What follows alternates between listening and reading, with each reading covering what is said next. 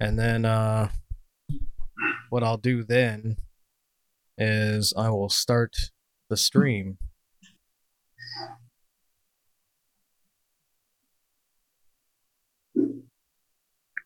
Once I figure out what the fuck I'm doing. There we go.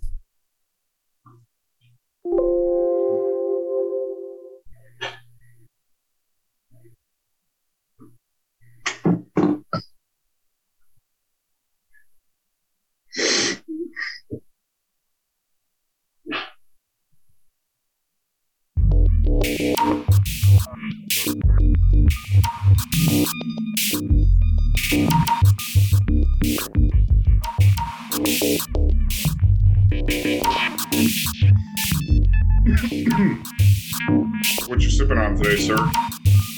I'm sipping on right now is vodka and the dragon fruit Red Bull, but later it'll be cranberry juice. Okay, I'm on. I had an energy drink before we started, and I got a North Coast Old Rasputin Stout and a big old bag of weed. So I'm all set. Yeah, I got my water. We are actually currently live. Oh, nice. Yeah. Way to admit your crimes to the feds. Actually, it's all legal where you're at. The Democratic People's Republic of California, where cannabis is actually legal. So. Right. Yeah. All right. Cool. So, hello and welcome to the Benzo Rehab Dungeon, episode 98. I titled this a whole thing. Let me see if I get this title right. What are you going to do for the 100-year celebration? 100 days, 100 episodes. 100-year celebration of 2022. 100 years of 2022. I don't know yet, but we should probably start planning that eventually, given that we only have 14 days to do so now. All right, so the official title of tonight's show is Perhaps the SCOTUS is just a symptom of callous disregard for human life inherent to the United States of America. But that wouldn't fit in the YouTube title thing, so instead it's just Perhaps the SCOTUS is a symptom. Hello and welcome to the show. It is the 1st of July 2022. I'm your host, Michael Deebs. Due to an unfortunate incident in the office restrooms, Danko will no longer be able to join us until future notice. Also, unable to join us is John, the producer, for the same incident in the office restrooms. I will not elaborate further, but they've both been placed on administrative leave. In their stead, we have returning guest C, who joined us for the Pete Buttigieg episode we did, and also the interior design episode we did. C, how are you doing today? I'm doing great, and to elaborate where you won't, I got my hands on a portable soldering iron, and I soldered the bathroom stall shut in the executive office. And why John and Danko were in the same stall, I have no idea. I mean, honestly, you did the Benzo Rehab Dungeon a favor exposing whatever it was they were doing in there. A lot of pants pulling up, a lot of toilet paper cleanup being used as we were trying to bust open the stall door. But sure. That's all Benzo Rehab business, and we should not elaborate too much on that. No, of course not. See, I will say that when I told the other boys that you were going to be on in their stead, John immediately called you a scab. And then when I said I would pass those regards on to you, he said, good. Also make sure to tell him he's a class traitor. So I see. Yeah. Well, John, you're going to listen to this eventually because he is a producer. I don't know what he produces, but go fuck yourself.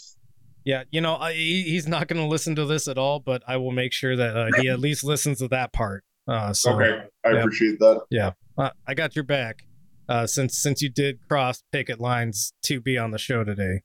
Sure. And I'm a good boss, so you know, there's perks to being on the boss's side. Well, now that I'm on the boss's side, I will go out there and say that I've started some preliminary research for the next thesis that I was going to bring you guys. I know sometime in the future we are going to discuss the intersection of men's fitness and social media. Yeah. And so I'm actually going to have to like sign up for a couple of like online exercise classes, and I will be billing you for that. So okay, well, we'll see what the Benzo coffers can afford. Got it. No problem. Maybe make sure the classes are mostly publicly available and free as a cost that I really like in a lot of things. Sure. Yeah. Well, cool.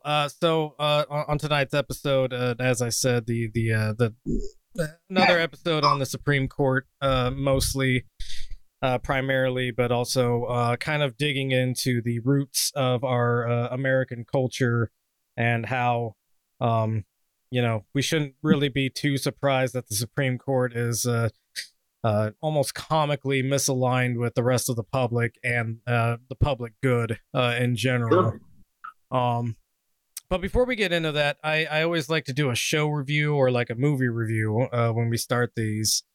And I watched a show this week that I'm not too proud to admit I watched, but I did anyways, which is it's called Snowflake Mountain. Have you heard of this show? I have heard of it in passing. I don't know what it's about. Can you please enlighten me? All right, so I actually have the trailer here. We can watch the trailer to Snowflake Mountain. Okay. Let me know if you can. You should undeafen yourself on the Discord, by the way, so you can hear my stream. Okay. Yeah. So yep, you should be able to watch this now. And here we go. Here's the trailer for Snowflake Mountain. I need my foundation. I need my lip gloss. I need my highlight and my contour. Snowflake, a young person who's considered overly emotional, easily offended, fuck you guys, this is not okay, and dramatic. This is the worst thing that's ever happened to me in my whole life. There's a heap of young adults who can't even unload a dishwasher, let alone hold down a job. And these 10 snowflakes families have reached their breaking point. So they've tricked their giant babies into traveling far, far away to make them grow the hell up. Where the hell are we? I feel like I'm on a fucking pilgrimage. And that's where we come in. I'm Joel. This is my buddy Matt. I was an Army combat engineer for almost 10 years. I'm former Navy explosive ordnance disposal. It's basically the bomb squad. Think Hurt Locker. Now, me and Matt, who survived off the land our whole lives, are gonna take these kids back to basics. Hurry up! Why? Because the wilderness forces you to toughen up. Feels borderline abusive. Are they gonna rise to the challenge? You're an animal. just so you know, I just shit in a paint bucket. Or are they gonna do what they do best? I'm not doing it. No way, no way. Melt down. I can see it now. All right, we don't need to watch any more of this. Actually, I'm gonna get a rash, a pussy rash. Yeah. Okay, glad I unpaused it for that. So Snowflake Mountain, interesting, very interesting show. I started watching it initially because I wanted to see, like, I saw a bunch of shit of people, complaining to Netflix about, like, oh, really, you're going to cater to conservatives in this way, sort of stuff. Go ahead. I was going to say there's no way that this caters to conservatives more than it just caters to boomer parents as a demographic. Because, like, whose fault is it that these young adults don't know basic, I don't know, like, I don't know anything about them, but yeah, I don't know. It seems to me like it's just pandering to boomers, which, they're all over the place. Yeah, so it's interesting because, these kids are described as snowflakes or whatever. I don't really care for, any kind of distinction like that. Really what this is like a daycare for extremely privileged children Each one of these kids comes from a very a wealthy family, essentially. They've never really had to do anything for themselves in their entire lives. But I think, like, so there's a couple of lies being told in this thing, right? Which is one, these kids didn't know what they were getting into. That's like played up so hard in the beginning. These are all like adult age kids, essentially. So we're talking like 18 plus. One of them's like I think the oldest one's like 25 or something like that. So you can't just send your children, your adult children, away on something like this without their consent. So that's the first lie that's being told, is that these kids have been sent away on this like this toughen you up camp sort of thing. But these are fully adult grown people who would have to consent to this, and you can't just that. I mean, it would be kidnapping otherwise, right? Yeah. So that's the first lie that's being told. That would be a much more interesting show if they kidnapped that'd be grown-ass adults. That would be a show that I would have pressed myself. I would have, been watching that, at irresponsible times of the day. Oh, yeah. I would have loved this show if that's what it was, but it's not. The second line that's being told is that this is a camp to toughen them up in some way. It's not at all. It's really, I mean, I grew up and, I would go to summer camps sometimes when I was growing up. And nothing they do is anything more strenuous than you would probably experience at your average like summer Bible camp, right? Sure. So, I mean, like the most hardcore thing they have to do is a deer that's already been killed and basically been like stripped down. They have to break it down into like edible pieces, basically. Sure. But I mean, all the work's essentially been done for them. All they're doing is going like, "Oh, icky! I don't like touching it," sort of stuff. The other thing about this is, these two guys. So you've got the former Army combat engineer and then former Navy EOD guy, right? And they're constantly puffing themselves up about like, I mean, these are two guys that you can tell like wanted to do like boot camp drill instructor shit when they were in the military, but like never got the chance to do that. And so they're like doing this like little pseudo like boot camp sort of thing with these kids. And then the last thing is that there's a $50,000 prize for whoever they deem is the best wilderness warrior at the end of the show. Is one of them like an obvious overachiever? They're both obvious overachievers who like. Oh no, I meant the contestants. I mean, it's really played up a lot where they'll do something extremely basic, like say, they're given a task or a challenge, and one of them will go, "All right, guys, let's get this done," and then it'll like cut away to the Matt and Joel, the two guys that are in charge of the thing, and they'll like completely blow that out of proportion where they're like, I was really glad to see Liam stepping up in this moment. He really showed a lot of courage and leadership. And it's like, dude, he's just saying, all right, let's get the cleaning done. Like, it's not anything, like everything is like blown way out of proportion. It's complete drama. I think when I was describing this, because you're in a chat with Danko and I described this as a Survivor for R-worded people.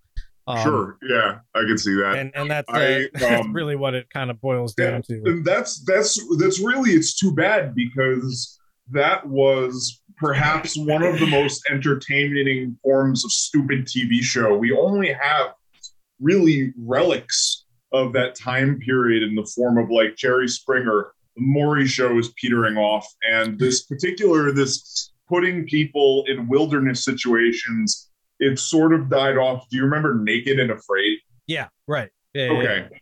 That was good. It wasn't great. It wasn't Survivor good, but it was still good. It was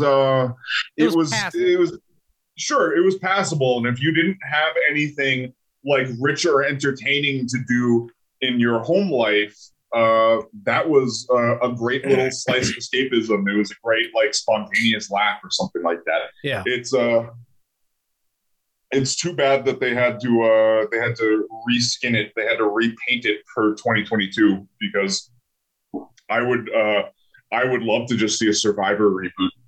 A Survivor reboot where they take like privileged kids and just ship them out to the middle of the woods and like tell them to fuck off. Yeah, no, just like a regular survival reboot. You know, I would love to see that. No. I just think like also adding the spin in there would be fun too. Oh, sure, yeah. But no, this isn't it. It's summer camp for a bunch of privileged kids who are gonna win $50,000 at the end of it. I think the reason that it's only $50,000 is because each one of these kids is essentially like filthy rich. There's only like one kid in this that isn't filthy rich, and he doesn't end up winning it at the end. Sorry, spoilers. He doesn't end up winning it at the end. But then it does like this follow up where it's like, hey, where are they now, sort of thing, after the show, and basically all of them have like started some kind of like I don't know, hair salon, art studio, some kind of boutique sort of thing. Never explained where they got the money to start all these things. It's because, you know, they come from money to begin with. And yeah, they all like, there's no suffering in any of their lives whatsoever. They're all fine regardless of whether or not they won. And then the other thing is that you know, this Matt and Joel guy. No, we didn't forget to start recording. Why are you yelling at me, Dorian? Oh. Anyways, Dorian's in the chat. Dorian's in the chat. Fuck you. Ignore him. Fuck you. Okay. So, Matt and Joel, these two hardcore guys that are supposedly in charge of this fucking thing, they really coddle these fucking, like, and I hate to use that word because it's like extremely overused in general, but like, the kids these days are just coddled. No, these guys really actually coddle the shit out of these kids, where like they'll do a challenge and the challenge is like barely anything that could be considered a challenge. And even though most of them like fucked it up or didn't like pay attention or weren't very good at the challenge, they'd be like, all right, guys, we had a really rough day today, but if you come down to the boathouse, we got a barbecue lined up for you. And so they all just have like a good time. And it's extremely cringe. It's fucking worthless. It's too bad. 9 out of 10. Everybody should watch it. Okay. So, is now, are we going to touch upon some current events, or are we just going to dig right into the meat and potatoes of the current events? Well, I thought a good link to start us off with was one that you provided, right? Oh wait, which one was that? Sorry. No, I have more smut to get through. The other thing I wanted to talk about before we get to your link about Clarence Thomas. So 6 takeaways on Cassidy Hutchinson's explosive testimony. This is from the January 6th stuff that's been going on with Congress. They had one of the Mark Meadows. There we go. I knew it was an M name. They had Mark Meadows like assistant aide gal come testify. And basically all this January 6th stuff with Congress has provided is just like a bunch of entertainment value. Because it's it's just like Trump got mad at his Secret Service staff because they wouldn't drive him to the Capitol.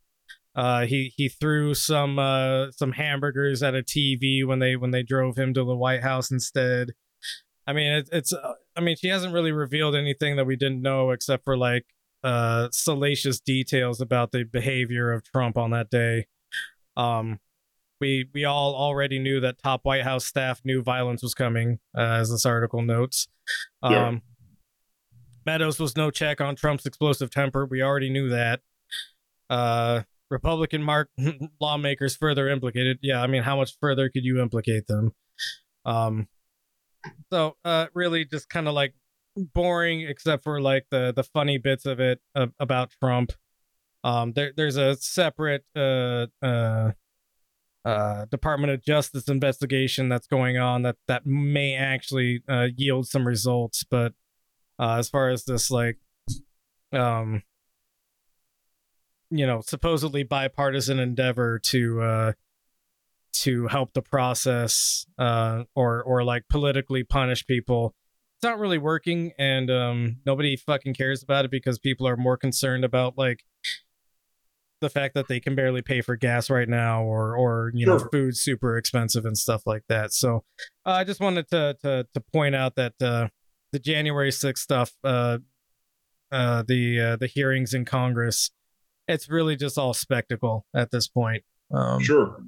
And if I understand correctly, Trump will be running again in 24, right? Yeah, and that's one of the points that I'd like to make is that, like, if you think that this is going to lead to I don't know, any kind of actual legal action against Trump, it's possible that the Department of Justice investigation could do that, but this isn't going to lead to any kind of legal action whatsoever. It's a political stunt. It's not really working because nobody actually cares about it except for the pundit class of people who, kind of make their living off of talking about this kind of thing. I don't consider myself one of those people because I don't make a living off of this at all. But yeah, like I was saying, if anybody thinks that this is going to lead to some kind of political, or not political, but legal action against Trump, it's not happening. So I wouldn't expect it. Yeah.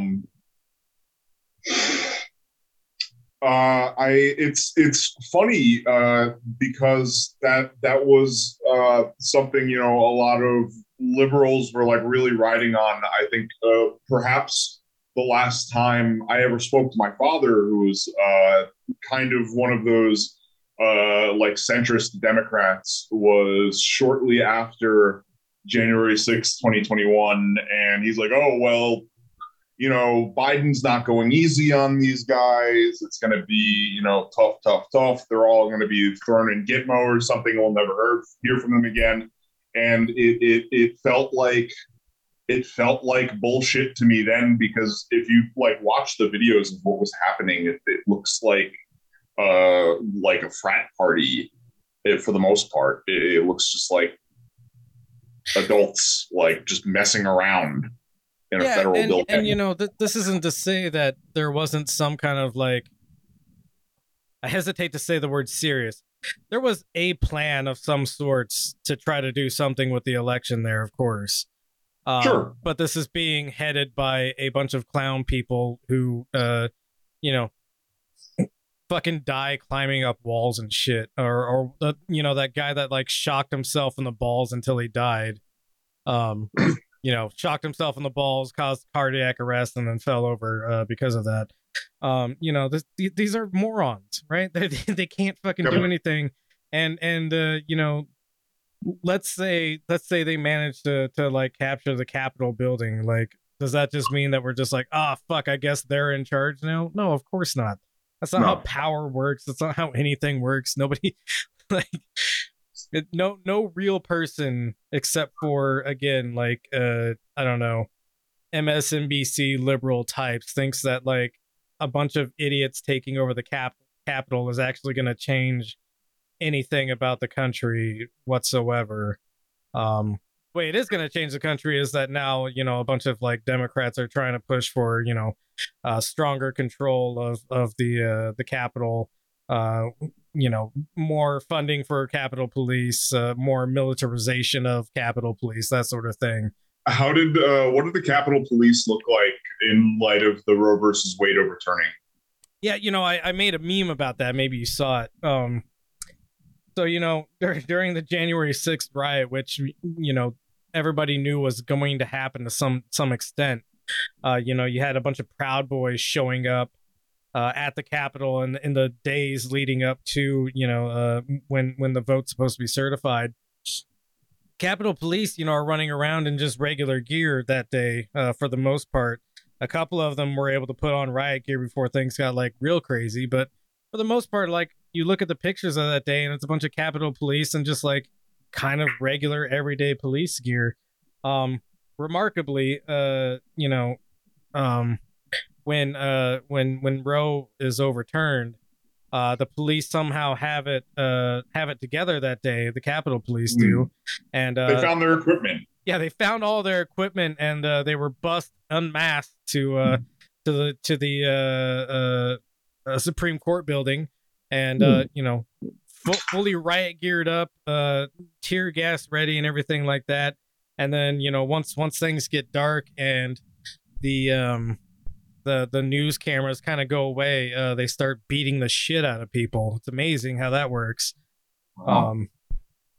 But yeah, I mean, these are the supposedly brave Capitol Police that Nancy Pelosi's talking about in these January 6th hearings, and then these same brave Capitol Police are beating the shit out of people wearing pink hats, trying to petition the government for a very popular right that the Supreme Court has decided no longer exists. I was interested in how many conservatives, how many people that tend to vote Republican are like relatively okay or ambivalent towards abortion. And I was kind of surprised to hear that number is pretty high. Yeah, no, it's somewhere around like 70% of the country is just pretty okay with the idea that abortion should be allowed to some extent. Sure. And kicking it back to the states in the way they have. I think a lot of people, I'm by no means an OBGYN or any kind of birth expert. I've barely even seen a woman to begin with. But there's something like 4,000 to 5,000 ectopic pregnancies every year. Sure. And the only way you fix that is with abortion. So there are a number of anti-abortion states that do not make an exception for an ectopic pregnancy. Right, exactly. And I have also heard that there are states that are looking into or have taken action against individuals who have moved or like they've traveled out of state to receive the health care that they need and are either arrested or litigated against when they come back to their home state. And that's kind of the way this is all going to go. Is there's going to be more restrictions on this in the way of not even just restricting the act of abortion itself, but doing anything positively or negatively for your reproductive rights, right? Like tubal litigation is on the chopping block. So is dudes getting their what do you call it, a vasectomy. I don't know very much about this stuff. Again, I'm not an OBGYN. But all these kind of things are on the chopping block. A bunch of states have already soft banned or completely banned getting birth control pills or Plan B pills or anything like that. And I think the more that this continues to go on, the more we're going to see things like condoms being banned, in any kind of method you could use as a contraceptive being banned, and this turning into an issue where you either have to the idea that abstinence can work or something like that if you don't want to have a child, which is, I mean, the people who think abstinence can work, I don't know where they come from or who wronged them, but like, I guess they just have absolutely no sex drive or no will or desire. Or that, or they do not have the outward sexual appeal to be like commanding like that amount of sexual attention from people. Right, like we get it. Nobody wants to fuck you. Sure. But that's not the rest of us. I mean, even an ugly guy like me can find somebody who thinks they're attractive. That's right. I have a girlfriend. That's one more girlfriend than I've ever had. Oh, buddy. The interesting little, when this was overturned, you could like already see like a coastal versus like interior culture war start to bubble up. I know that Charlie Baker, he announced some action. I think he's the governor of Massachusetts, that the state of Massachusetts would not be complying with states that are trying to litigate against people who get an abortion to travel to Massachusetts to get an abortion. And Connecticut has jumped on board with that too. So people that are looking to get reproductive health care out of state that are afraid they're going to be litigated against, which is continually more of a danger and more prevalent with like period tracking apps where data is being mined and sold to who knows where. You can theoretically go to Connecticut or Massachusetts and not be the states of Massachusetts and Connecticut would not assist your home state in litigating against you. I don't think that precludes you being arrested in your home state, but at least the states of Connecticut and Massachusetts and their local police departments will not be trying to hunt down out-of-staters receiving an abortion or other reproductive health care. Yeah, and I mean that's better than it is bad, or worse, I guess. Better than it is worse. But also, what this means is like if you're caught in that circumstance where your home state knows that you went out of state to get an abortion, you can never return to your home state now, essentially, right? Because you're going to be arrested the second you step back across that state border. Sure. So it is good that states are saying, hey, we won't extradite you, essentially. We're not going to narc on you.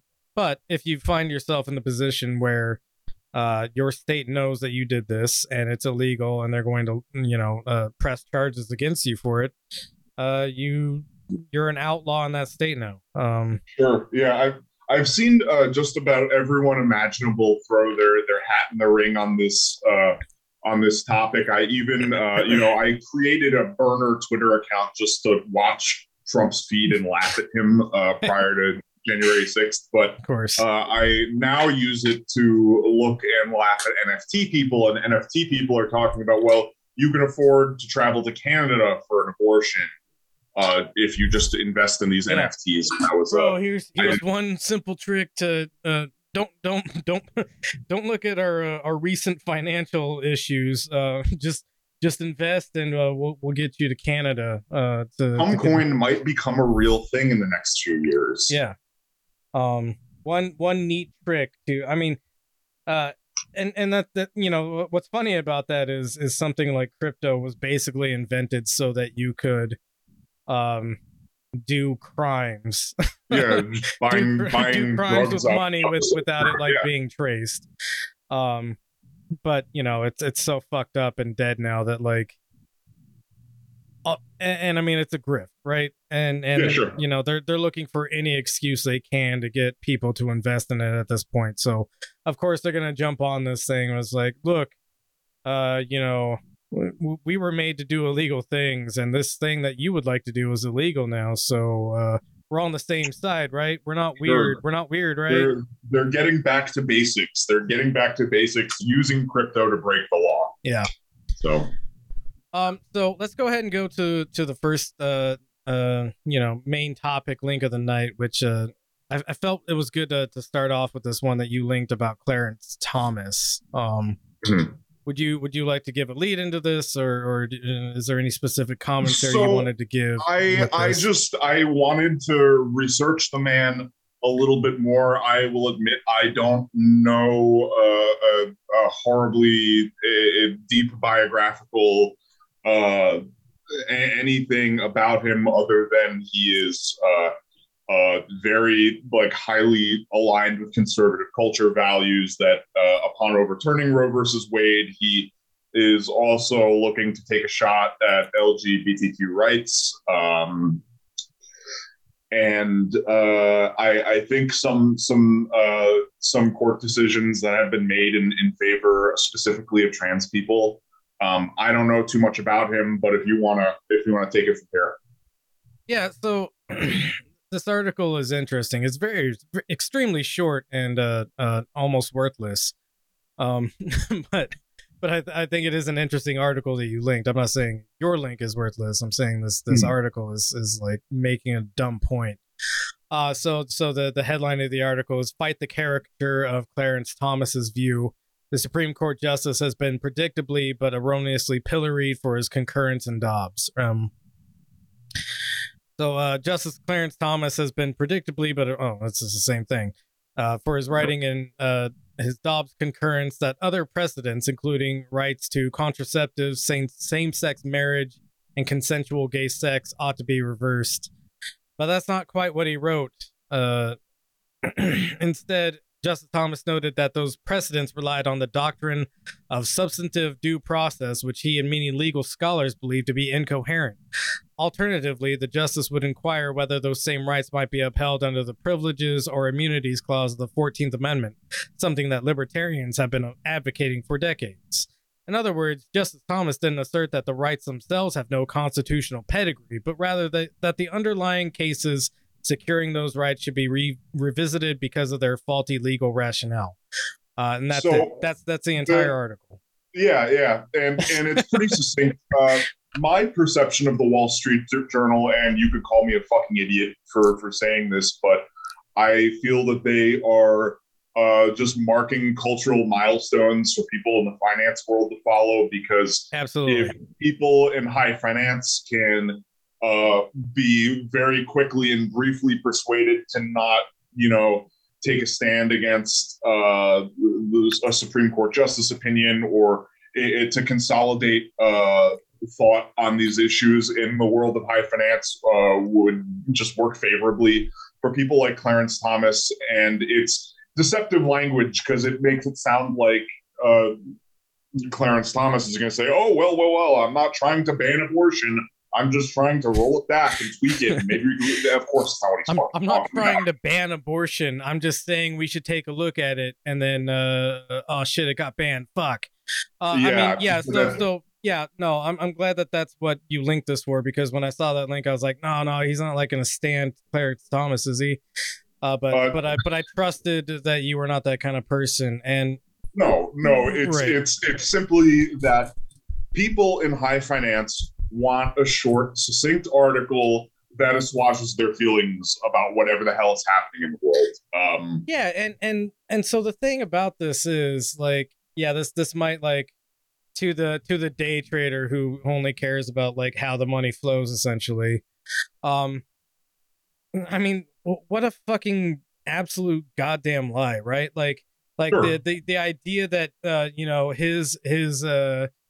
his deep concern is that he's just such a rules guy that, hey, I don't think we established this rule in quite the right way, and this doesn't sit right with me.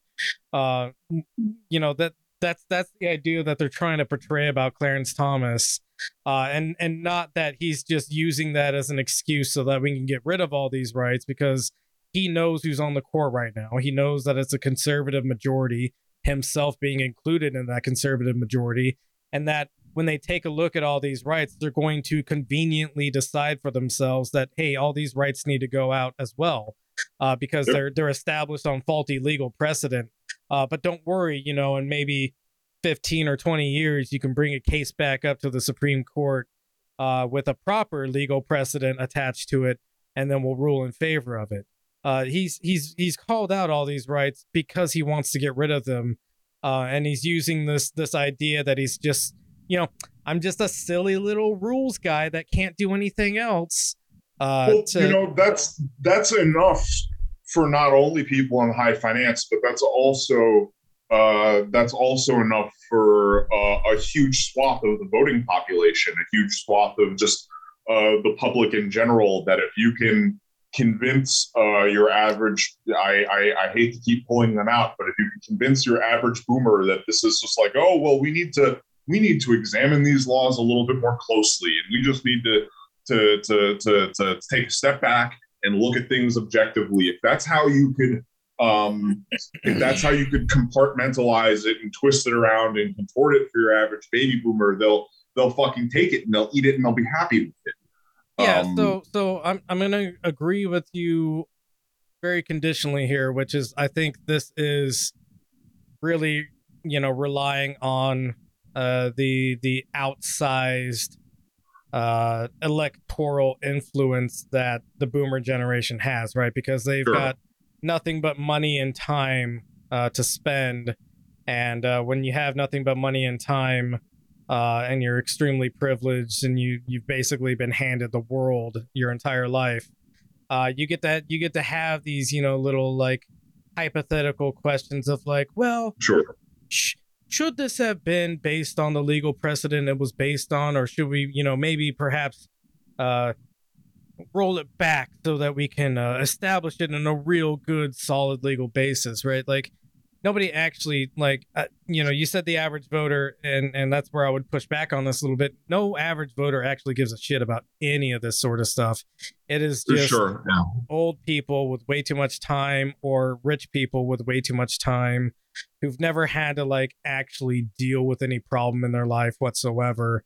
And even if they found themselves in the circumstance where they need to get an abortion, or needs probably a strong word here, where like they knocked up their mistress or something, and now they need an abortion. I was about to say any boomer with a uterus at this point has been far past. That shit doesn't work anymore. But it's not. Some rich old white guy accidentally knocks up his mistress, and it's like, shit, we better get rid of that baby because that's going to look bad to the community. Great. That's great that you say that, because if you take a closer look, and I'm sorry that I didn't drop a link in here, but if you take a closer look at what Trump has said in regards to abortion over the years, he's very pro-abortion. He calls all kinds of different limitations on access to abortion, other forms of reproductive health care. He says, this is stupid. Oh, this is stupid. This is stupid. This is stupid. He only very recently. When he was saying all that stuff before, it's because he's a rich guy who keeps knocking up mistresses. Yes. No, I would never venture to say that he's this champion of No. Right? It's all completely self-indulgent. It's all based off of like, well, this is what I need right now is the ability to have legal abortion. Otherwise, I gotta ship these mistresses off to like France or something. A funny like that. Contrast, because as soon as Roe versus Wade was overturned, there was I wish maybe you have a link to it. I don't. No, I'm not really gonna focus on Roe too much this episode. Okay. So Trump had this woman introduce him, and she called it this is a victory for white families or white people, the white community. He's just kind of standing there and kind of just not saying anything. He's not even looking at her. He's like looking off to the side. And that to me is an interesting contrast to Joe Biden, who had very critical, very serious anti-abortion stances until he jumped on the bandwagon of promising the codified Roe versus Wade into law in his presidential campaign. Right. Yeah. And we'll get into that a little bit later, I think, because there's been a deal that was made, which if you look at the deal that was made, it's I mean, it's laughable to think that Biden is some kind of like pro-choice progressive or anything like that. His entire career he's been anti-abortion. He's famously said things like, well, a man ought to have a right in choosing as well, or like a voice in choosing as well, that sort of thing. So once again, Biden as a progressive, as somebody you could push left, was this bizarre fabrication of his actual politics. And you get these people that like champion Stacey Abrams because Stacey Abrams did so much work to get him elected. And all I can think is like, well, fuck her too. I mean, like she fucking bought into the lie that got this asshole elected that like does absolutely fucking nothing for us. she may have bought into that lie, but there is also, you know, a very prevalent like cultural attitude amongst liberals that if you don't hop on the bandwagon and open your coffers and pay your indulgences and vote your heart out this fucking second, you're a traitor and a piece of shit and a Nazi and a lazy and a bad faith actor. Yeah. So right. You know that as long as he which could, I'm like, all of those things because I don't think voting is how we do anything positive in this country. Sure, and I'm with you on that. But all he had to do was parrot the most bare minimum, like bare ass minimum. I'm like imagining this guy reading like the spark notes of like the DNC platform. Yeah, absolutely. Anyway, I don't want to keep you stuck on this topic too long. So. It's good insight. Good to get another voice on this. Last episode it was just two traders and myself talking about this issue. But it's good to get a fourth opinion on all this. So actually, one of the major things I wanted to talk about today is that something that hasn't quite received as much attention, but I think is also extremely important, is this headline here: U.S. Supreme Court expands state power over Native American tribes. So this is a case where, oh man, reached my article limit, but I remember this case's details, so we'll just go off the cuff here. I forget the exact name of the case, but basically this guy probably abused a child on Native American lands. He's not a tribal member, so because it was on tribal lands, the tribe is technically who has jurisdiction over him at that point, and they're who would be leading the prosecution. The state is who actually decided to try to prosecute him, even though it was done on tribal lands. The tribe, as far as I remember, doesn't really object to the notion that this guy should be tried for something. What they're objecting to is the jurisdiction of the state over their lands, which typically is not how this is supposed to work. There's a concept of tribal sovereignty, which essentially has been upheld by the court more or less. Kind of goes back and forth depending on what the issue is. Sure. Money obviously has a lot to do with how these rulings come down. But basically, the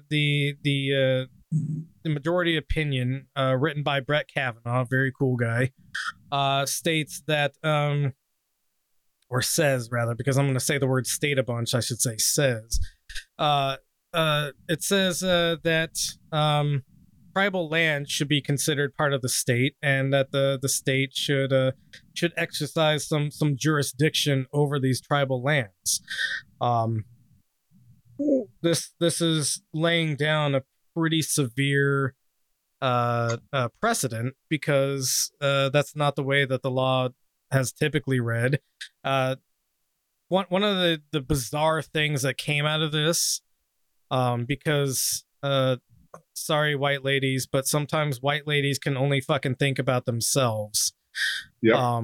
Which is this next article here, is that some people were theorizing. So something I agree with here, right? Federal lands could possibly be used to facilitate reproductive health care. Federal law always supersedes state law. That's just the way it works. And you can't exercise state law on federal lands. It's its own separate thing, right? So I agree with that. The federal government, if it wanted to do anything about this, which the federal government is run by a person named Joe Biden, doesn't seem very interested in circumventing these state laws whatsoever. But if they wanted to circumvent these state laws, they could set up reproductive health care facilities on federal lands and say, fuck you, we're the federal government, we do whatever we want on our lands. The other argument that people were giving is that, well, tribal lands are technically sovereign nations to themselves. Perhaps the Native American tribes would be interested in setting up abortion clinics on their properties, and the states wouldn't have any recourse against them. Sure. So the fact that states have now basically been given the green light to prosecute people for crimes on tribal lands means that this is no longer a viable option.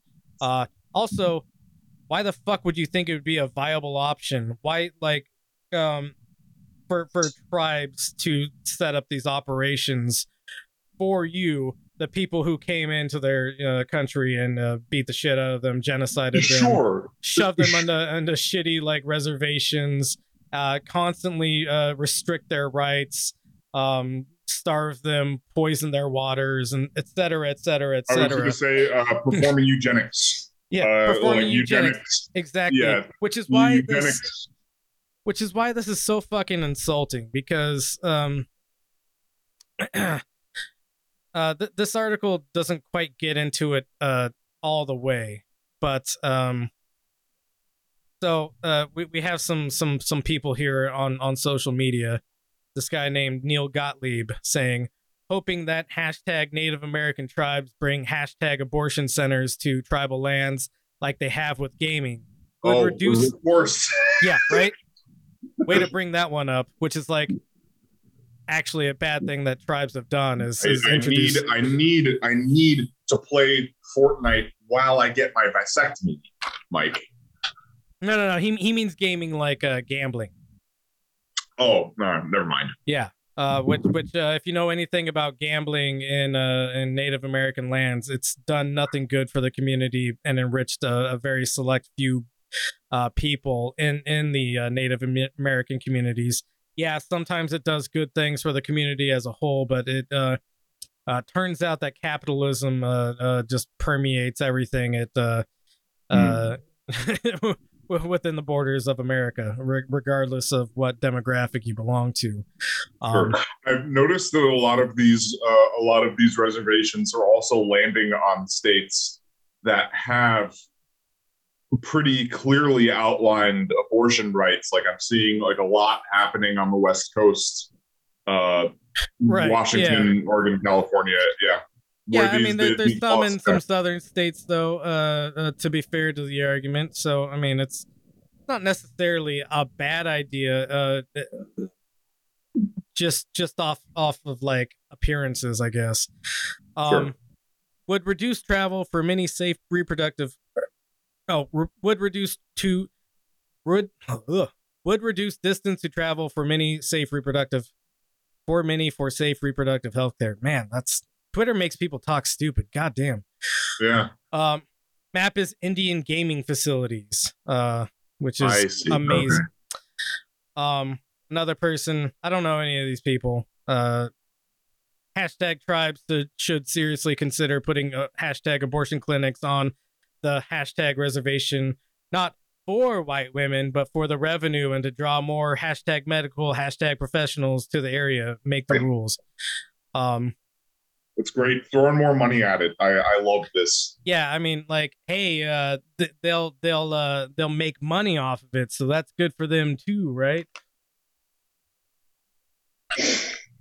So, this person, DeAndre A. Smiles, PhD, says the discourse around Native American tribes should open abortion clinics on their lands has a really interesting connection to the ongoing narrative that settler colonialism's salvation and maintenance is found via the use of indigenous land. Agree with that. I'd say that's like 2/3 of a good take. I'm a little skeptical, like what angle it's coming from, but that is an interesting take. That, like, you know, we're constantly as a nation abusing the personhood and the sovereignty of indigenous groups, and now we're looking for them like, oh my God, help us circumvent federal law. I guess it isn't happening. Yeah. So, shoot, where did this link go? I had a whole link about this shit. Oh, here we go. Pull it over here.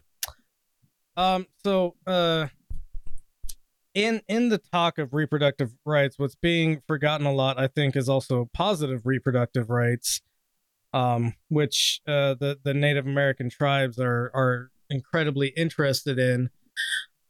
This article here is from the nlm.nih.gov.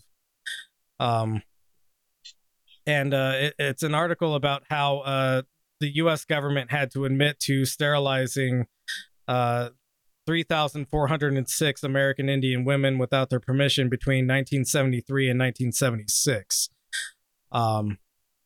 So that's 3,500 essentially women forcibly sterilized between 1973 and 1976.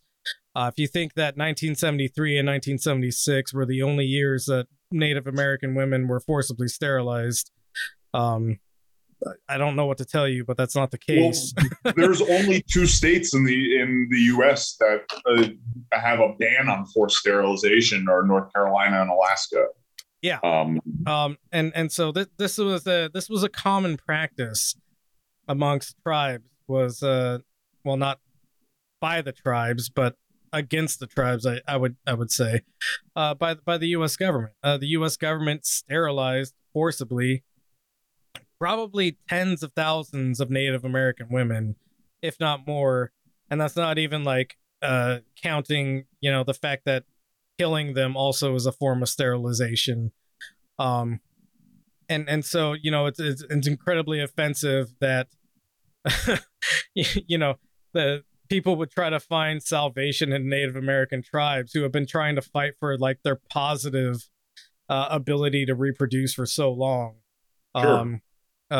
That like, hey, we're gonna lean on you for salvation from our shitty court that has done horrible things to you its entire existence, and now we're gonna seek shelter in your lands.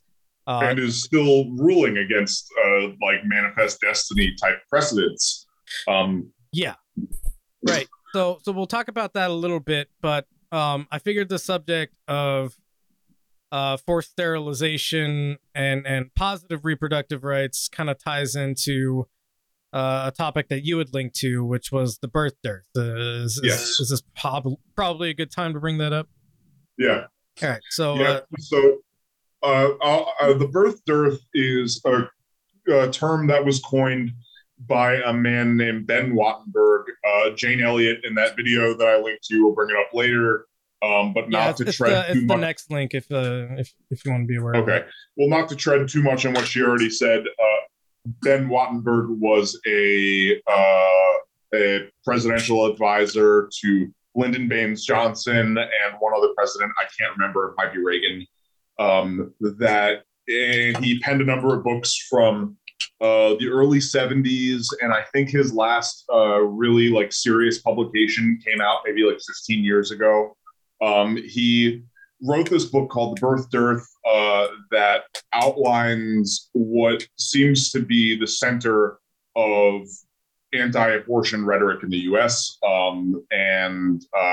Once again, I'm not going to take too many words away from her, but it's this term that refers to falling fertility rates and the fear that a dip in births between white couples is going to lead to an offset in which white people are no longer in the racial majority in the U.S. And it's also, the term is used in Europe.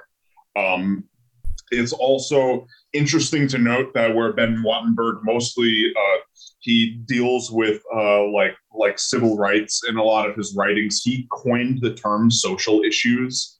So if you've used that word or if you've heard that word wielded by a politician, it would have been coined by him. This book came out in 1987, and book came out in 87, and he has been considered one of the most impactful writers and advisors of his time. National Affairs claim that Wattenberg, quote, challenged and reshaped conventional wisdom at least once a decade, end quote.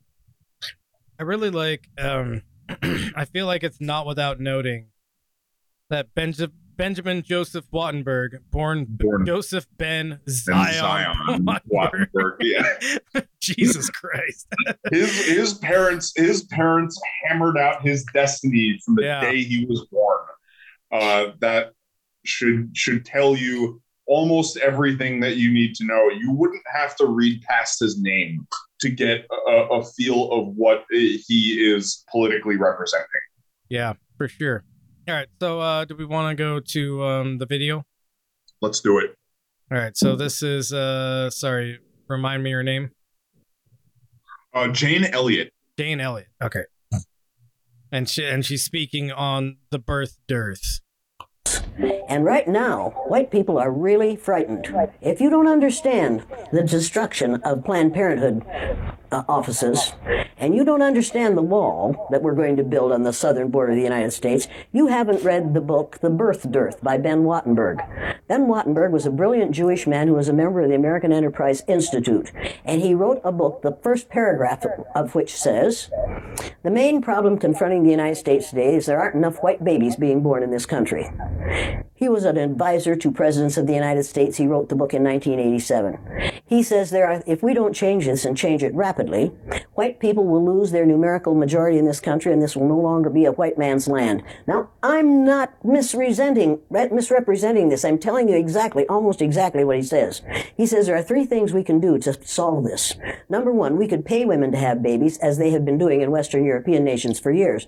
Then he says, and these are his words, not mine, unfortunately, we would have to pay women of all colors to have babies, so we don't want to do that. He says the second thing we could do is increase the number of legal immigrants that are allowed into this country every year. Then once again, he says, unfortunately, the vast majority of those wanting to come to this country today are people of color, so we don't want to do that. The third thing he says, and women had better pay attention to this, 60% of the fetuses that are aborted every year are white. If we could keep that 60% alive, that would solve our birth dearth. Does that sound like racism to you? Can you talk a little bit about the trauma associated with it? The trauma associated with it? Yeah. One of the main traumas is it tells white people that they are superior because of the lack of No, I don't think it's necessary to continue going on. I mean, that's most of the what you're going to drive, what she was going to say, and I think that taking it any further would kind of make the rest of our conversation here redundant. But you know, if you take a hard look at all kinds of civil liberties in the U.S.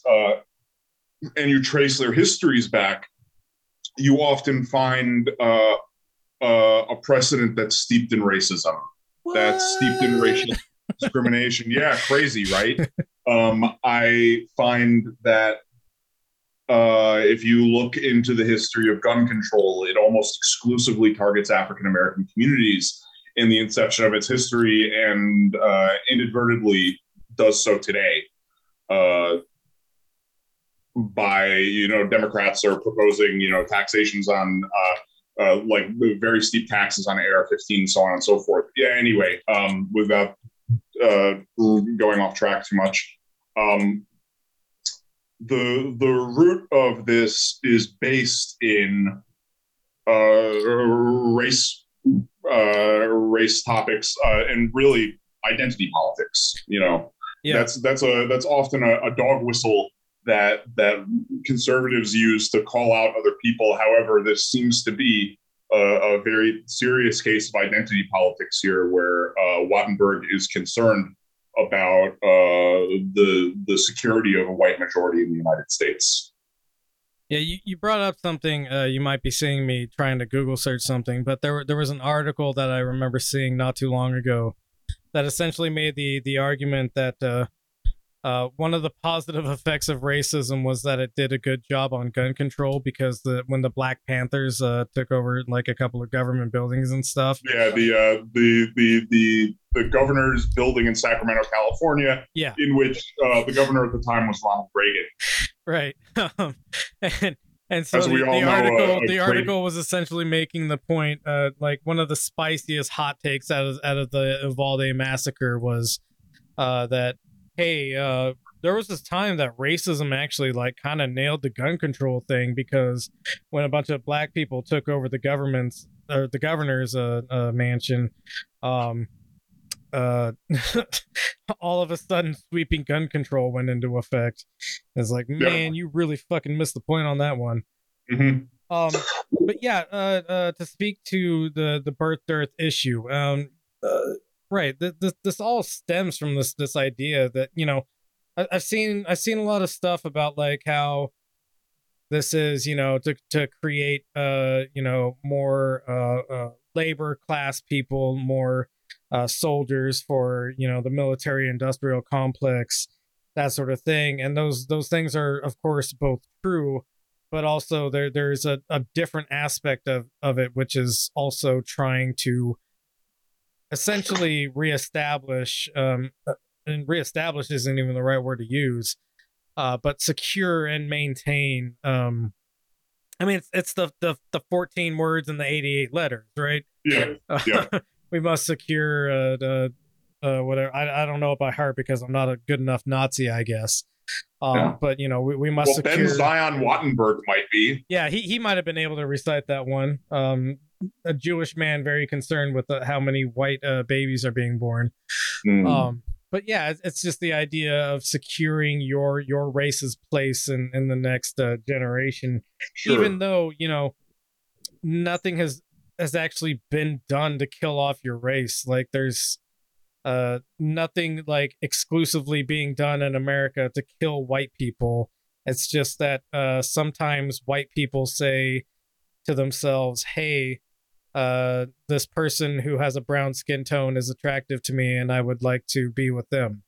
That's what like the white replacement theory is essentially. Is too many attractive colored people are in this country, and white people aren't making enough white babies. Sometimes they're making mixed babies, right? I see.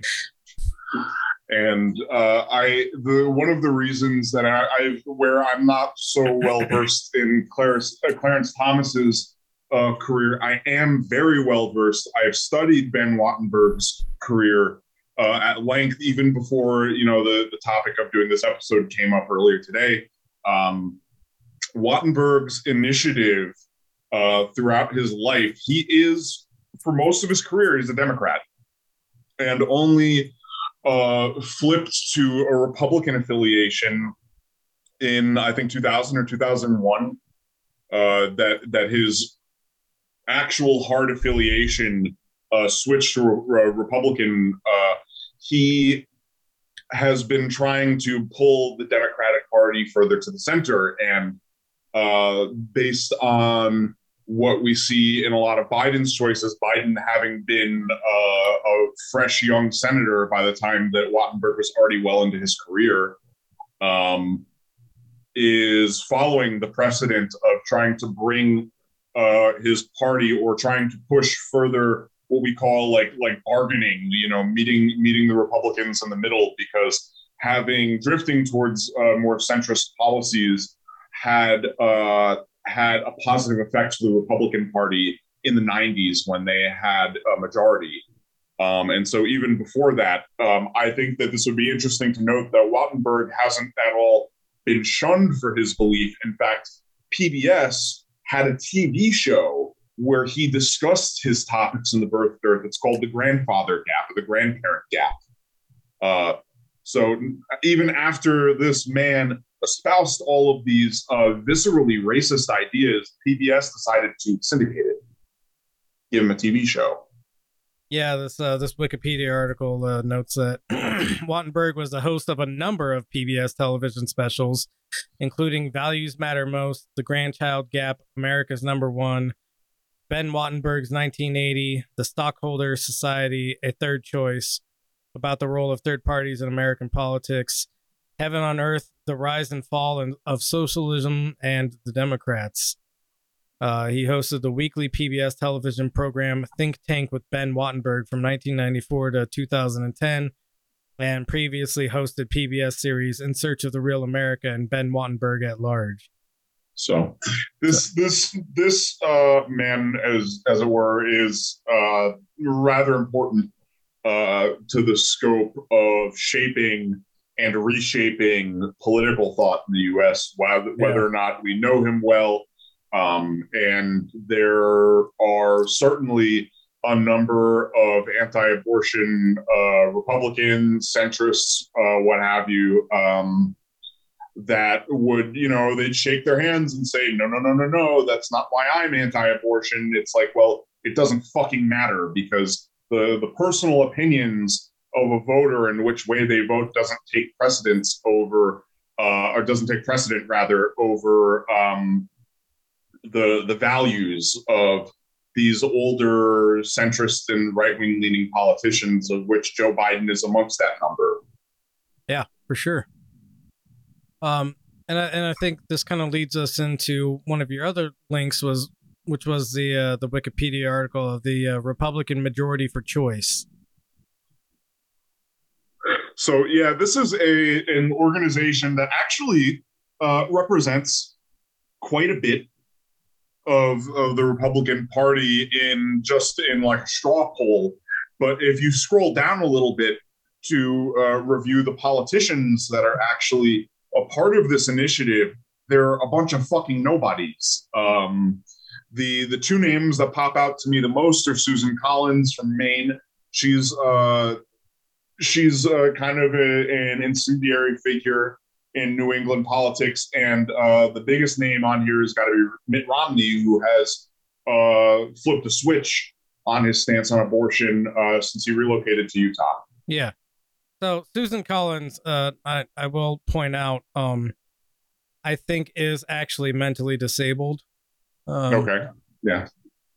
She says the dumbest things ever, and I think she, there's politicians that'll say extremely dumb things, and because you can tell that like they can't say the truth, and so they have to like settle on a really dumb lie.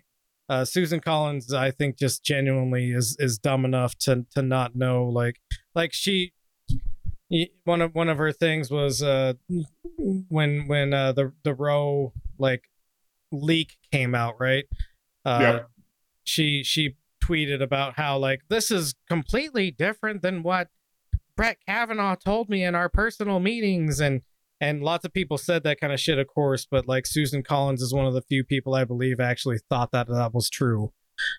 Sure. That Brett Kavanaugh like was telling her the truth at that time, and was genuinely shocked and surprised that that you lied to her. Well, that's I think that's kind of par for the course. Maine, the politics of Maine don't get brought up a lot, and I'm not going to go off on them too much.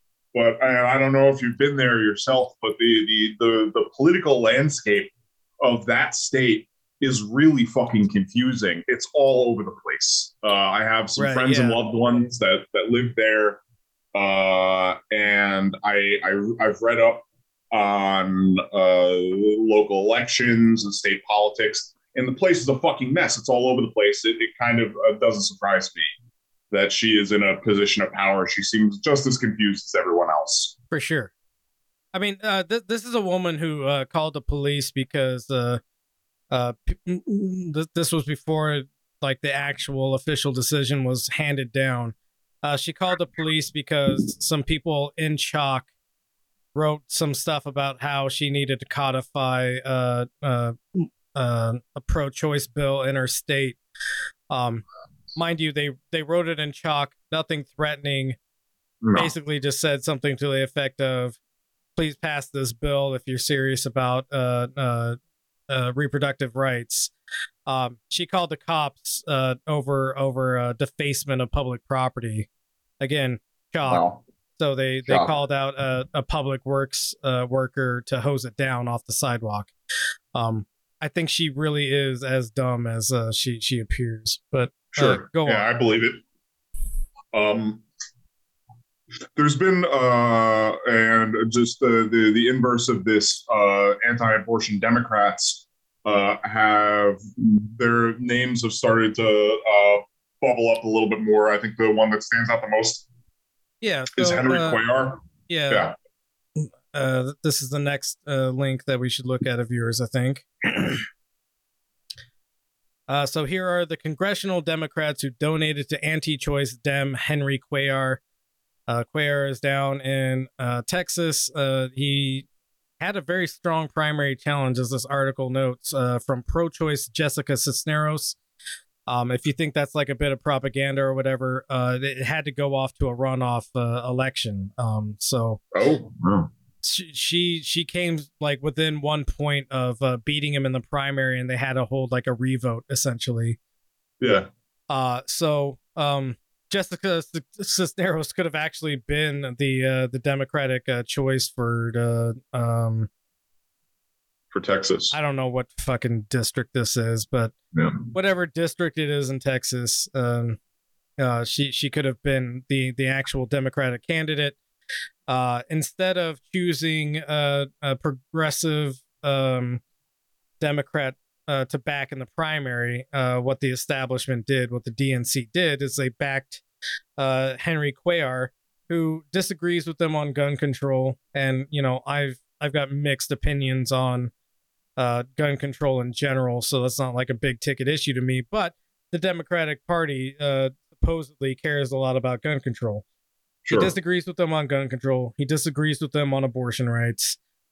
So like these two huge big ticket items that the Democratic Party is using to fundraise right now. Sure. He disagrees with them on, and still they back him instead of a progressive candidate who more or less falls in line with them on both of these issues. And I would say probably that the thing that lost her the backing of the DNC political machine is that she also thinks that like universal healthcare is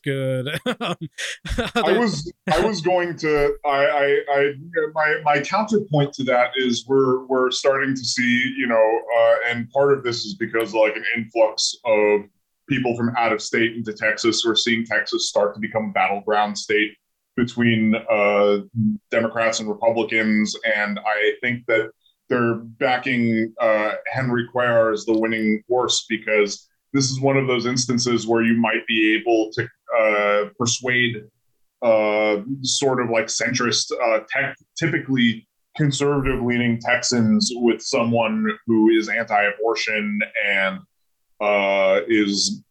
stands against the Democrats' plans for gun control, stands against the DNC platform.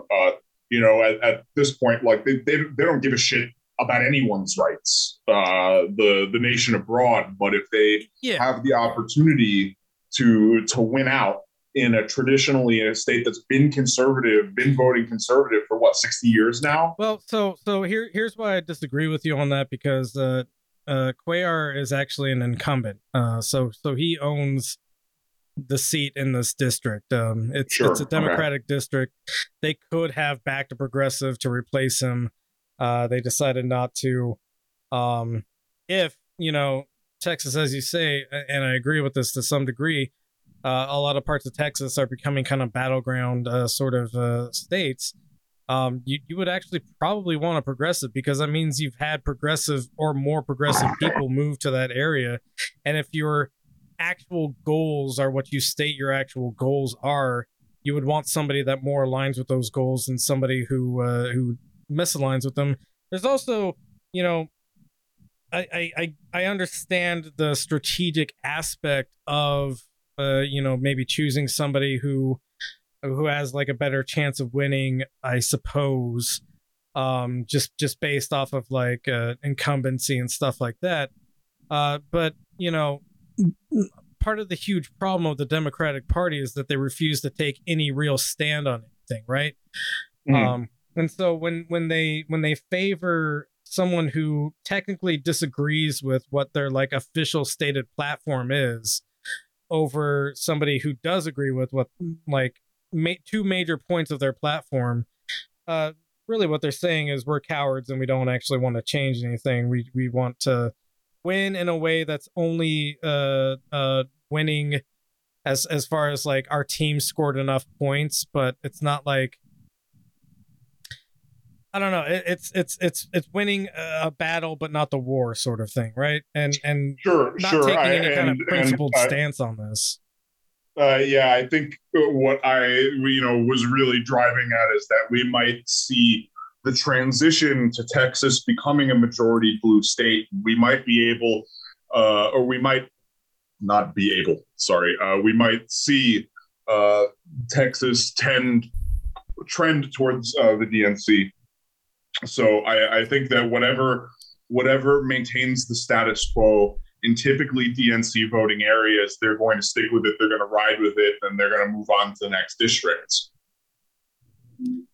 Yeah, no, I think there's a case to be made for both of these concepts. I have very little faith in electoralism in the future, though. Yeah. Which I just moved a link up so that we could look at this next. Sure. So the Supreme Court has agreed for its next term to hear a case that could gut voting rights. So this article from the Intelligencer, which is run by the New York Magazine.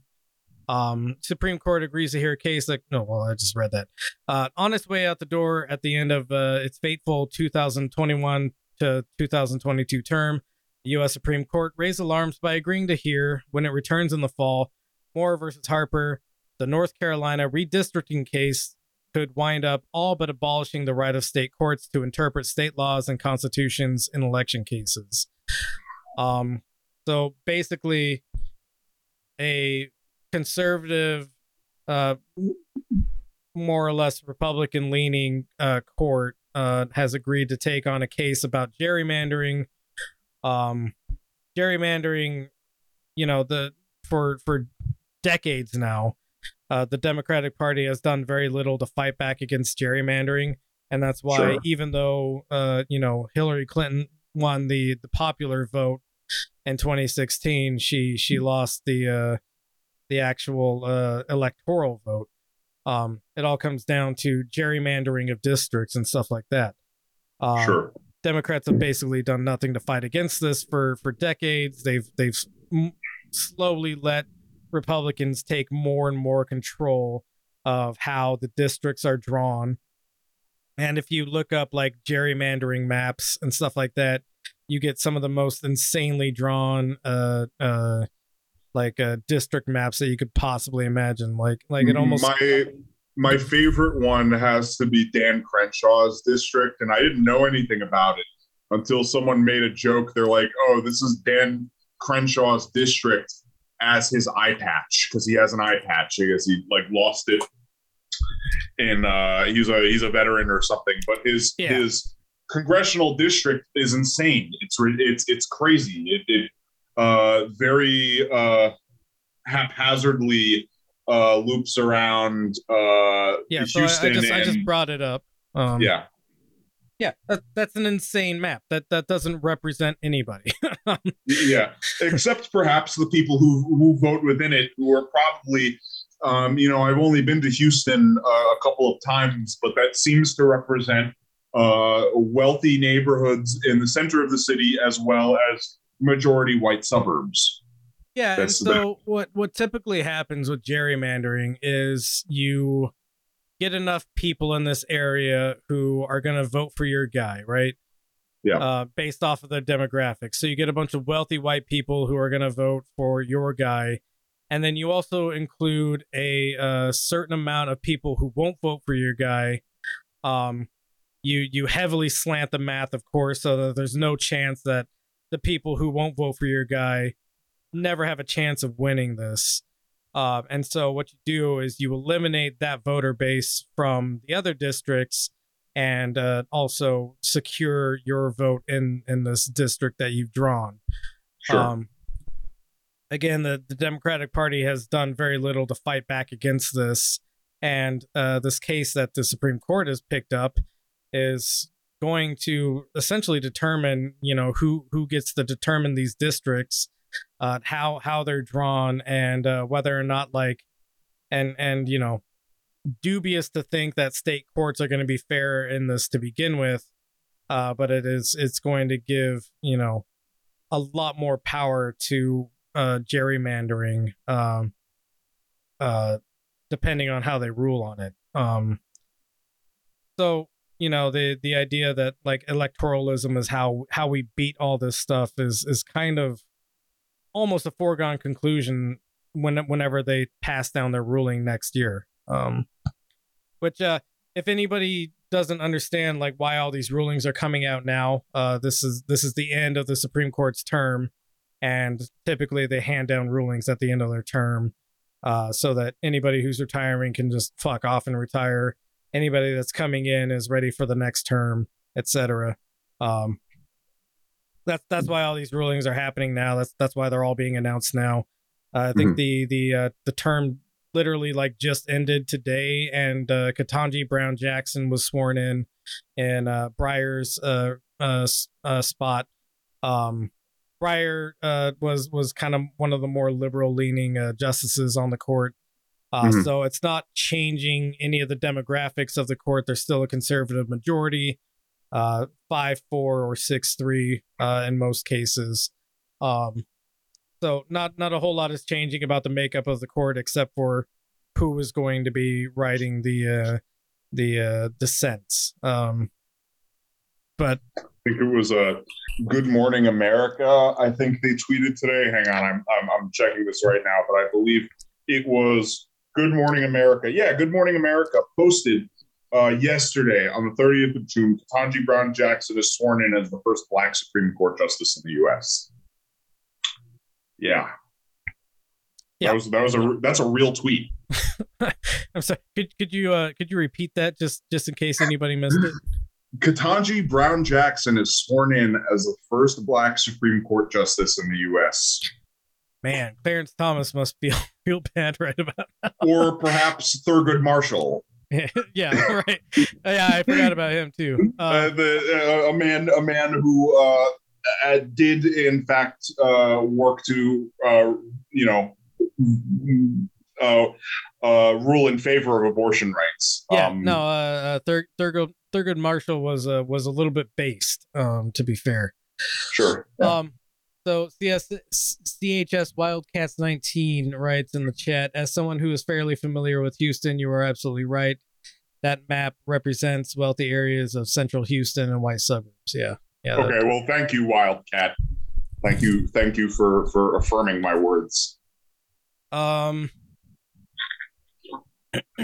go ahead and go to the next link, which is U.S. Supreme Court rules against EPA and hobbles government power to limit harmful emissions. The court sides with the Republican states as ruling represents landmark moment in right-wing effort to dismantle regulatory state.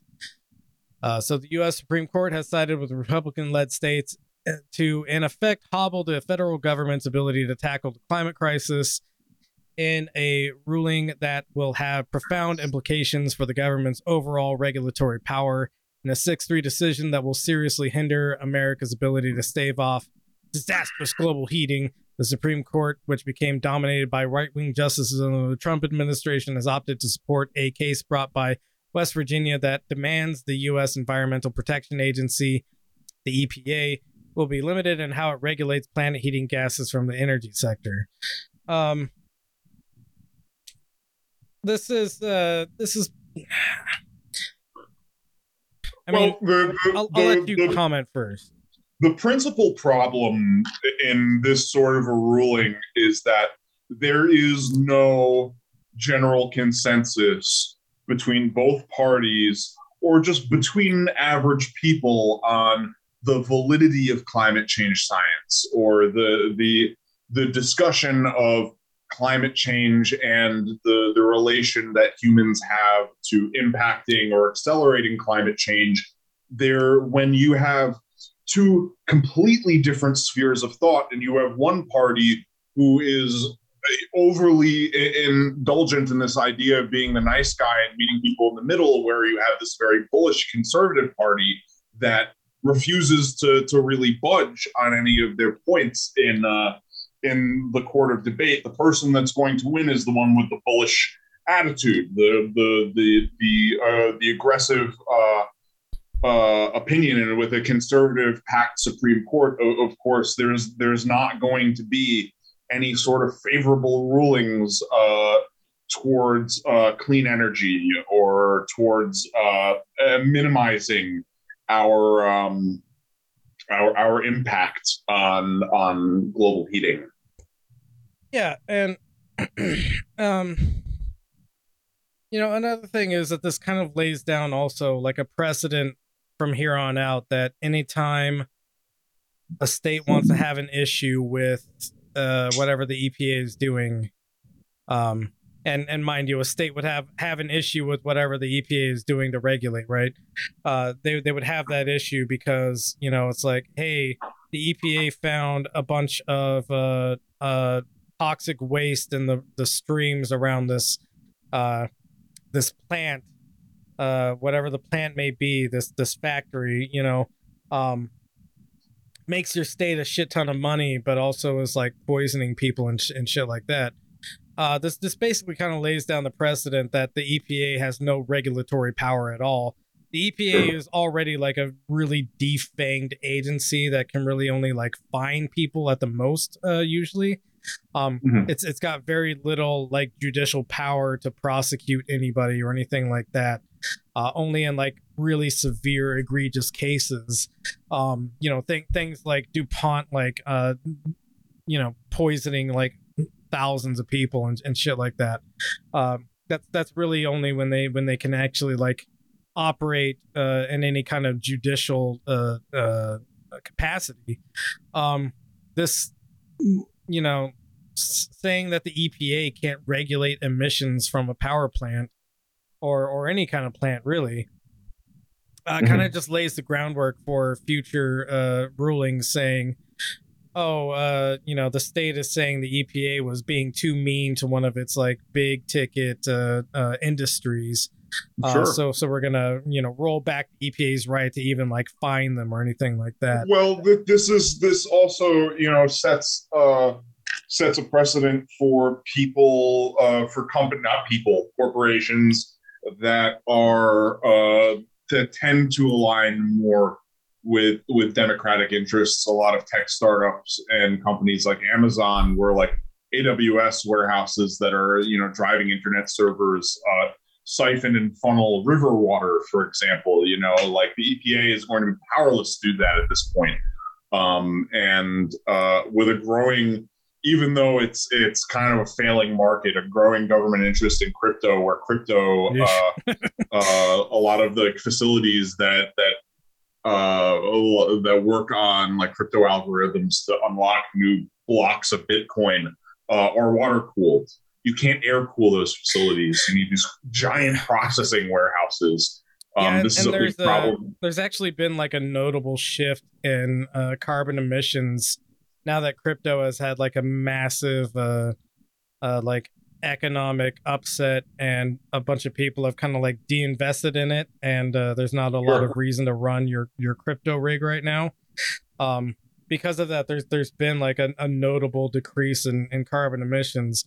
Obviously not nearly enough to like change the direction we're heading in our global climate at large, but it's funny that Well, my point was that in the early days of Bitcoin, you could you could solve those algorithms with maybe like one or two, like at your personal computer, may be able to execute some of those algorithms. And now, in although crypto has taken a huge dive recently, there are these multi-million-dollar facilities that I think they're mostly centered in the Netherlands, but there are some in the U.S. in which these giant processors work on these mathematical equations.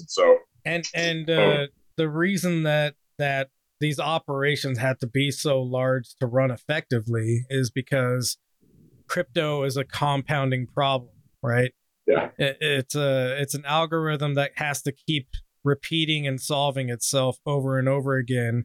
And every time you add a new layer to that algorithm, whatever rig you're running now has to solve that algorithm and the algorithm before it and the algorithm before it, right? And the payout for unlocking like solving an algorithm has gone down. Back in the day, you used to get like 16 Bitcoin for that, which a year ago might have earned you like millions of dollars, maybe. For sure. Yeah.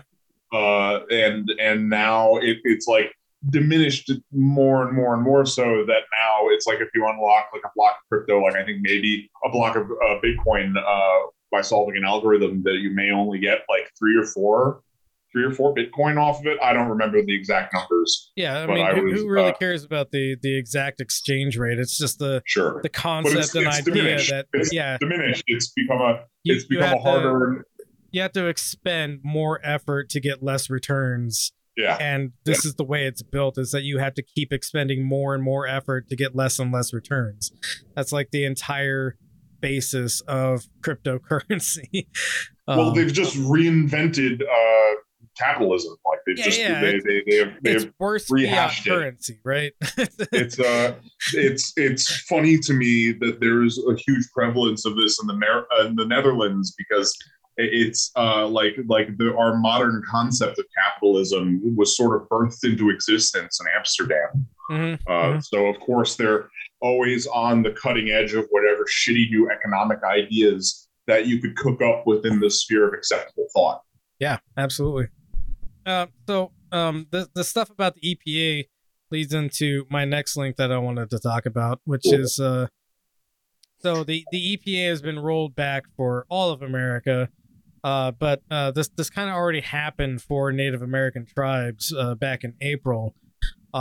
So this article from the Western Environmental Law Center, SCOTUS abuses emergency powers to diminish state tribal Clean Water Act autonomy, forcing advocates to back lower court. So today, this is April 6, 2022. So today, the U.S. Supreme Court of the U.S. used its emergency docket to revive a Trump administration Clean Water Act that ruled that sideline states, tribes, and the public in permitting decisions for large projects affecting water. The Supreme Court of the United States provided no reason for its decision or its use of the emergency docket, normally reserved for special circumstances. Justice Kagan led a dissent from 4 justices, including Chief Justice Roberts. Today, the Supreme Court's ultra-conservative majority used the emergency docket to both revive an environmentally harmful rule and severely limit the authority of lower courts without writing a single word as to why either was appropriate.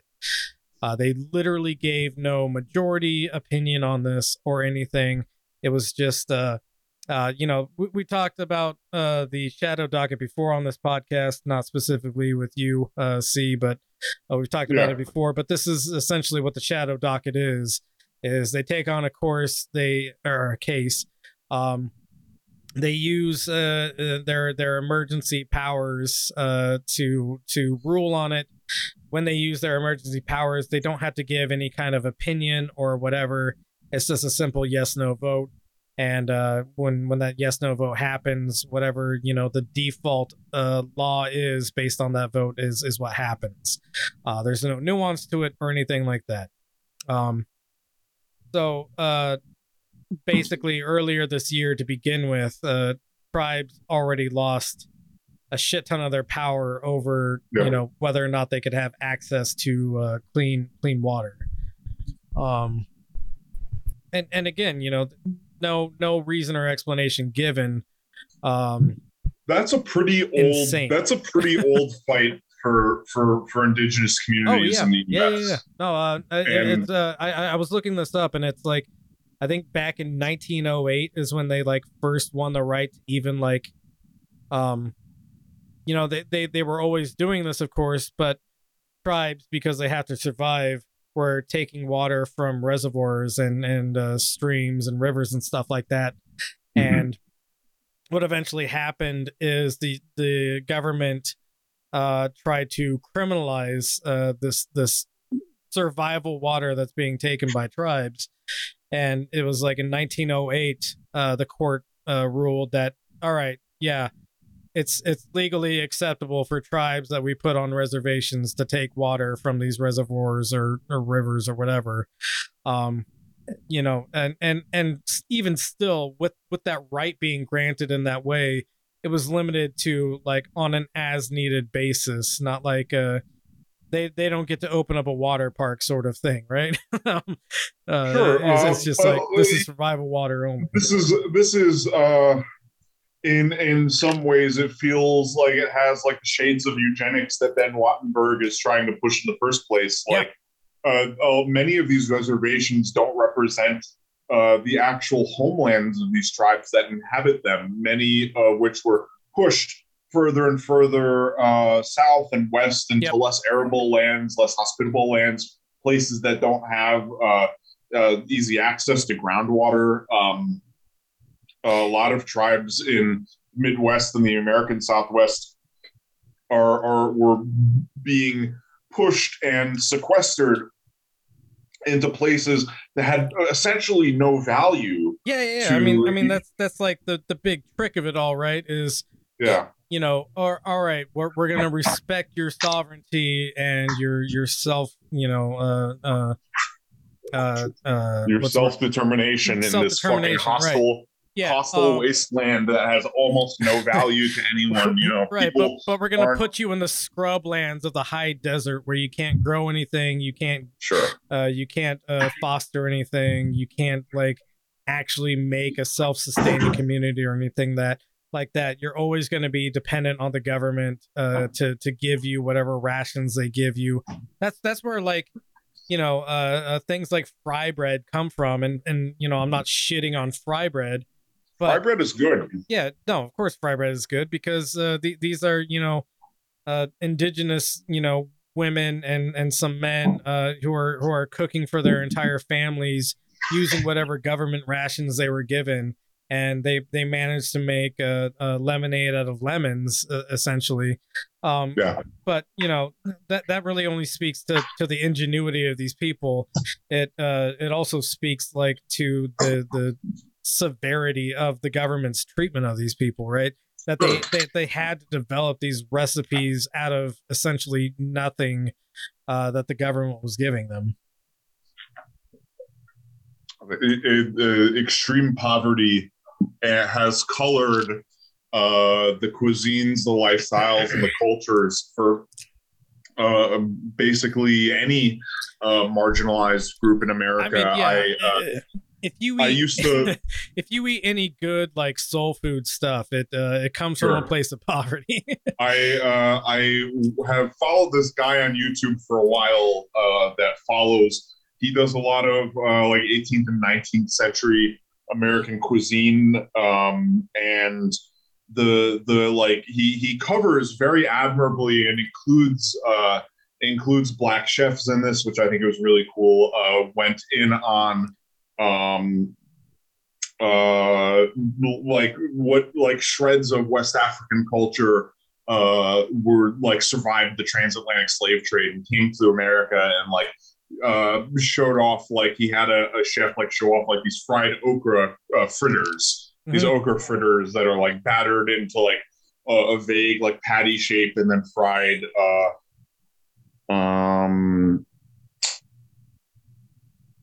The name of this, Townsend's is the YouTube account. He's this cute little guy that looks like Merry from Lord of the Rings. He looks like a hobbit, except he wears like a tricorn hat and has like this 18th century like colonial style kitchen and does all these different things. And every time that he gets into food that slaves ate, it's exactly that. It's like what little scraps that people had to survive on. Yeah. Well, we see that today in soul food and in a lot of Native American cuisine in the I think specifically fry bread comes from like either Arizona or New Mexico, right? Yeah, that tracks with my recollection of it. You also get grits is another one. So yeah, there's a lot of like little government ration foods that have kind of like entered the mainstream more or less, because you know, again, the ingenuity of these people to survive off of what the government was giving them kind of shown through. It's incredible. But you know, also fuck the government for doing that to them. Yes, 100%. So I forget what the next link is, but I'm sure it ties into this in some way. Yeah. So a Supreme Court ruling that hasn't gotten a lot of media attention, and I think I have an idea why this hasn't gotten a lot of media attention. Talk about that in a moment. But this particular headline reads: Supreme Court says Biden can end Trump-era Remain in Mexico immigration policy. Okay. So this is actually a positive thing that the Supreme Court has done. It was handed down today, I think. Yeah, it was yesterday. Sorry. Handed down yesterday. Not receiving a whole lot of coverage. That Biden doesn't have to maintain the same Remain in Mexico policy that Trump had instituted. So since the beginning of his administration, Biden has tried to wind down the policy, which sends certain non-Mexican citizens who entered the U.S. back to Mexico instead of detaining them or releasing them into the United States while their immigration proceedings played out. The ruling was 5-4 and states that immigration law gives the federal government the discretion to end the program formerly known as Migrant Protection Protocols. The case will go back down to lower courts for additional proceedings around his latest attempt to end the program. A hold on Biden's bid to end the program remains in place, but Thursday's ruling suggested that the order should be lifted shortly. So basically, the Supreme Court has said that Biden can, he can reverse this policy. He can allow asylum seekers into America and process them according to, however they should be processed per the federal government's policy guidelines, right? I think the reason that this hasn't received a whole lot of coverage, especially from, we're looking at a CNN article, but who the fuck has heard of this ruling outside of me, a weirdo, constantly looking at articles on the internet? Like, this isn't being reported in the mainstream news. It's not on the TV a lot or anything like that. I think the reason that this isn't being heavily reported on is because Biden really loves deporting people. And we've seen that through his administration. So the Remain in Mexico policy ending doesn't mean that people are not still going to be processed, and by being processed, end up being deported. It just means that they can cross the border, petition for asylum, and then be rejected by Biden's administration, and then shipped back to wherever they want to be. Not wherever they want to be shipped, but wherever the federal government wants to ship them. Essentially, sure. I have some evidence for this. So Biden suspends rules limiting immigration arrest and deportation. The rule that he suspended, and this is a couple of days ago, I believe. June 27th. So this is before this ruling comes down. He suspends rules that were targeting persons of interest that might be criminals. What does that mean specifically? So I'll get into that. What this means is that instead of targeting people who are likely to be, criminals in some sort, affiliated with maybe cartels or something like that, they're no longer going to be specifically targeted by arrest by ICE, essentially, right? So ICE is no longer going to focus on these people that could be criminals. And what this means is that they're opening up ICE to focus on anyone and everyone who has immigrated illegally. What looks like it may be a good thing on the surface level is actually a really bad thing. So the Biden administration, reacting to a federal court ruling in Texas, has suspended an order that focused resources for the arrest and deportation of immigrants on those who are considered a threat to public safety and national security.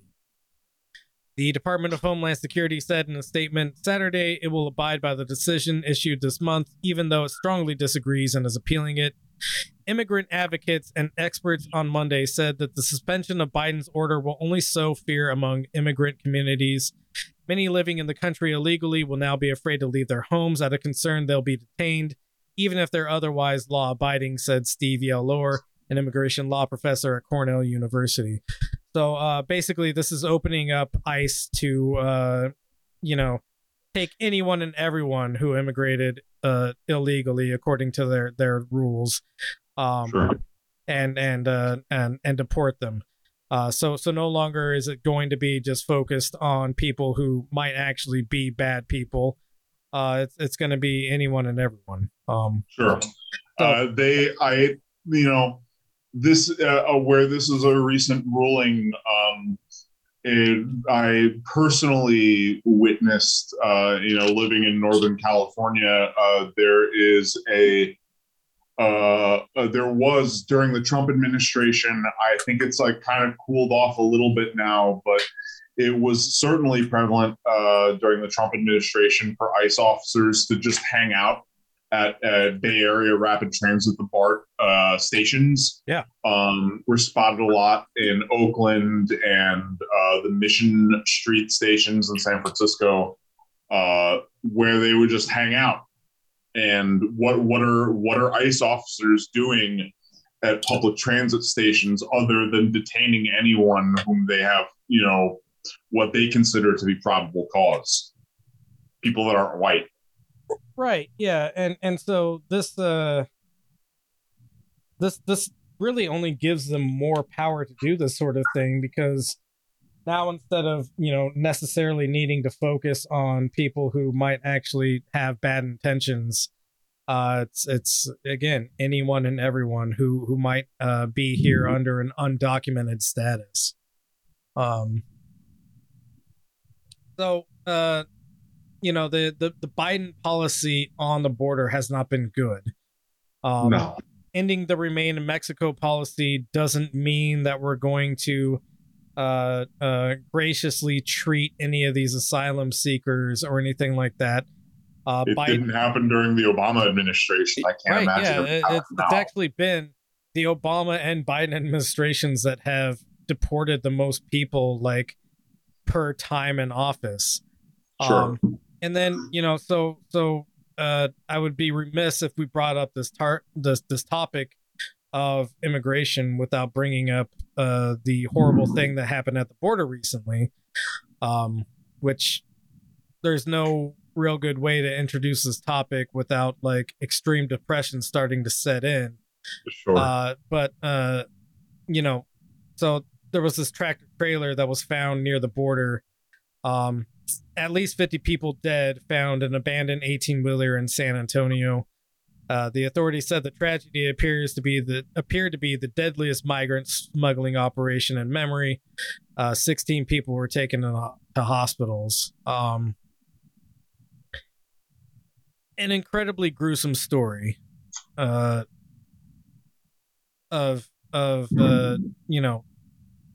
it's unconscionable, right? So were these people in transit across the border? Were they in transit from to a hospital? No. So these people were trying to cross the border. They were being smuggled in by coyotes. Coyotes are, not good people who are trying to capitalize on a bad situation. Yeah. They did not provide adequate, cooling, food, water, etc. to the people in the back of this truck. It was a refrigerated truck. That doesn't mean that it's like being kept at refrigeration levels necessarily, or that it's cool or safe for humans to inhabit. Right. Yeah. I mean, like, it's not. Yeah, it's not a good place to be in, and dumbass fucking Abbott, governor of Texas, blames this on Biden's open border policy. Which is what? I'm not even... Yeah, there is no such thing as an open border policy that exists right now. And if there was an open border policy, why are people being smuggled across the border? That doesn't make any fucking sense. Abbott's a piece of shit. Biden's a piece of shit.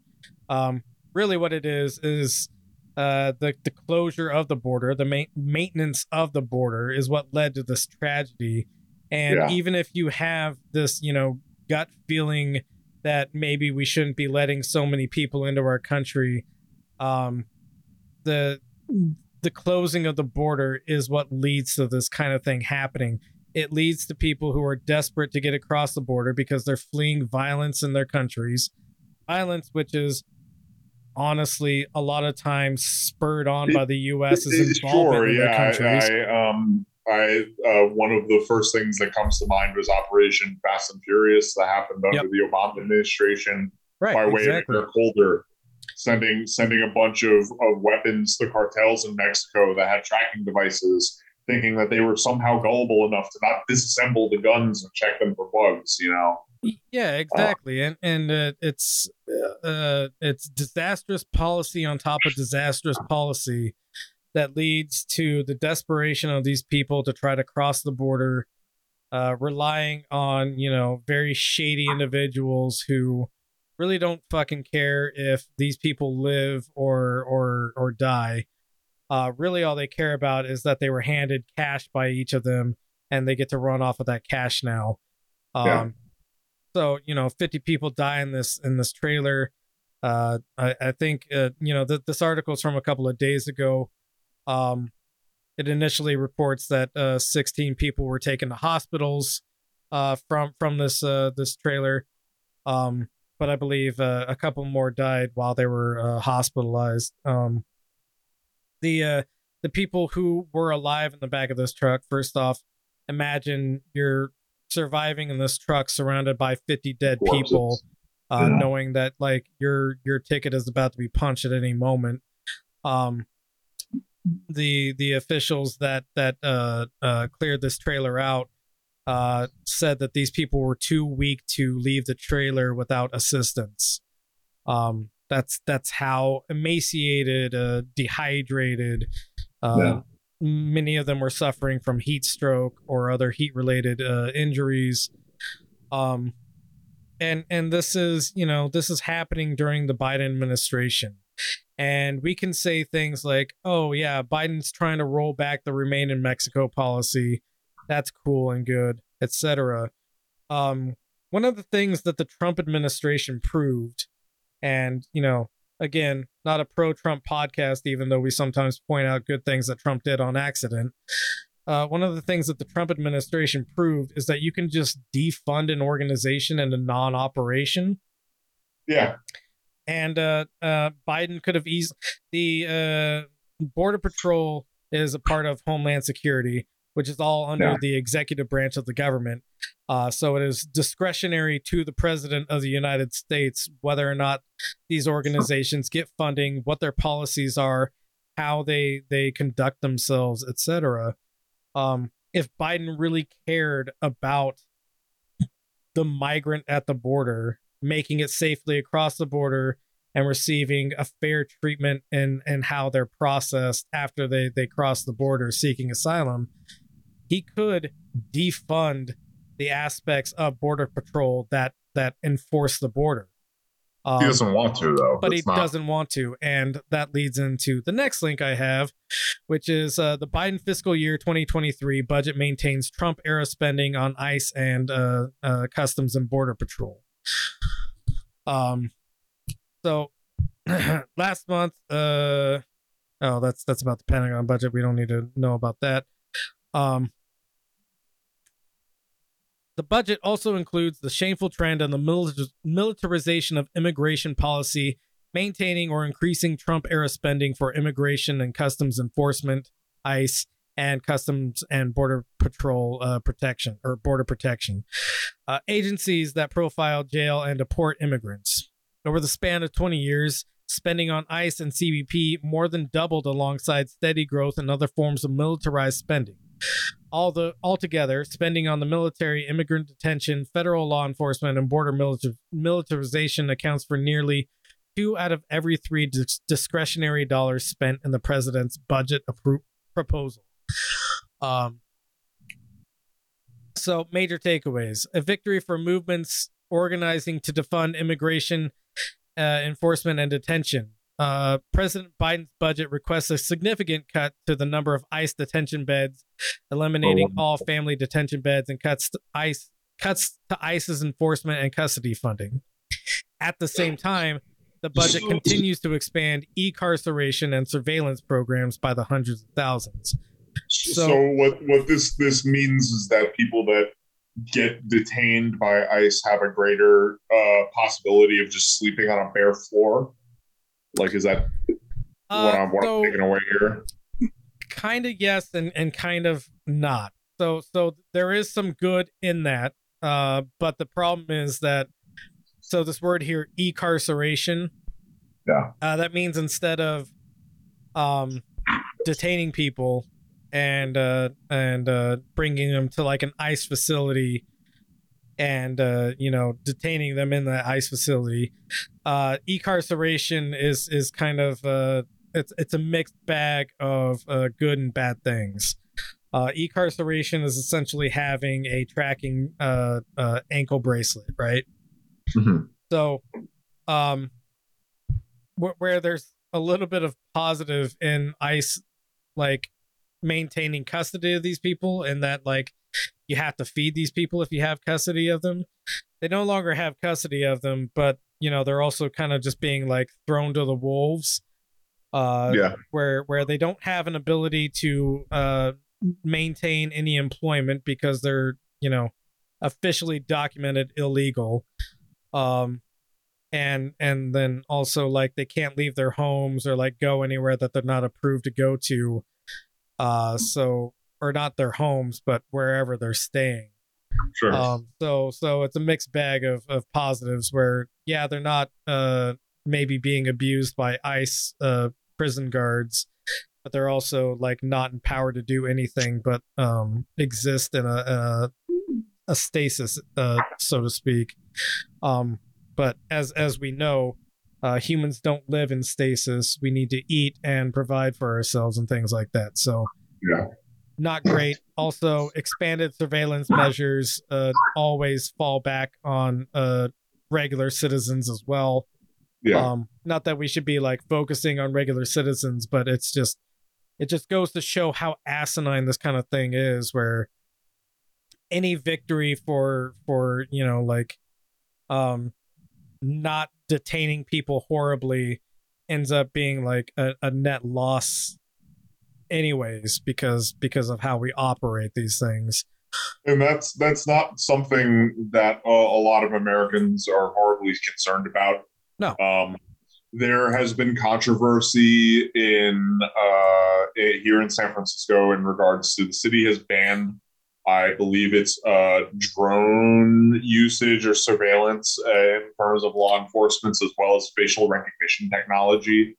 And there's a lot of kickback from people who just feel like this only applies to, coke dealing murderers or something like that. Like this crazy conception of what they think the average criminal looks like in their head. Yeah, for sure. Yeah. So continuing on this article, the president's budget requests increasing funding for CBP beyond Trump-era spending levels, including the funding of hundreds of new Border Patrol agents and funneling hundreds of millions towards invasive border surveillance technology. This comes after the FY 2022 omnibus budget bill passed earlier this year maintained CBP funding levels roughly the same as Trump era spending. So basically they're just adding on to spending. So ICE is losing a little bit of funding. The booze is kicking in. Me too. But CBP is like increasing its funding. And why would Biden choose to fund CBP more if he wasn't interested in maintaining that hard border? It doesn't track. It doesn't make any sense. Yeah, of course.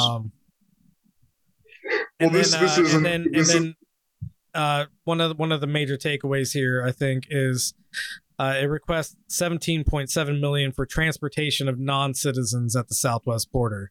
So almost exclusively tailored to, okay, yeah, you can cross the border, we'll process you, and we'll ship you to somewhere else. Yeah.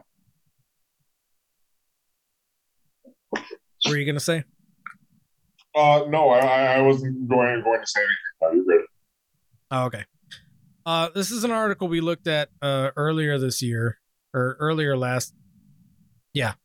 last year, earlier in the timeline. Biden was mass deporting people to Haiti. This article says that around 14,000 Haitians will be expelled from the U.S. over the coming 3 weeks. That number ended up being around like 20 to 21,000. Wow. Yeah. So again, Biden in charge of immigration policy, mass deportations. A lot of these deportations are like black bag deportations where people don't even actually like know where they're being led or where they're going to end up. Some of them went to Guantanamo Bay, which is really cool. That isn't in Haiti. Yeah, that's not in Haiti at all. And also, I thought Obama closed that, didn't he? That was something that was on the table, and that was actually something, grabbed me a lot. I guess I don't know what to tell you, man. I recently read about the McDonald's that they have open at Guantanamo Bay. I didn't know that, but they do have a location there. Insane, anyway, go right? ahead. Like, yeah. you got to have the comforts of home, I guess. Yeah. So yeah, the Biden border policy, in as much as the Remain in Mexico ruling has been reported on, it's been being reported on in terms of like friendliness to the Biden administration trying to end it. I would caution people from taking that as a win because the Biden administration seems pretty much tailored financially to export people after they cross the border. So it's no humane achievement that's really happened here. And this is a textbook calling card of American imperialism that Haiti has been systematically bullied for its existence by the U.S. and France, basically since they killed their way to independence. This is just more of the same in terms of which goes back to the point of this episode, which is that there's just this callous disregard for human life in America's history. Yeah. And so if you're like super surprised about why the Supreme Court is doing all these things that like abuse all of our domestic rights, I mean that's the operation. That's the machine. That's what it's meant to do. Is callously disregard life in favor of whatever evil thing the government wants to do, right? Mm-hmm. But never fear. Democrats are on the case. What are they on the case about? Should we look up that Kamala Harris interview? I feel like it's gotten way too much airtime, so I didn't include it as in links. But now I'm like, maybe we should. Yeah, go for it. Go for it. Fuck it. Oh man, there's got to be something with less of a runtime than that.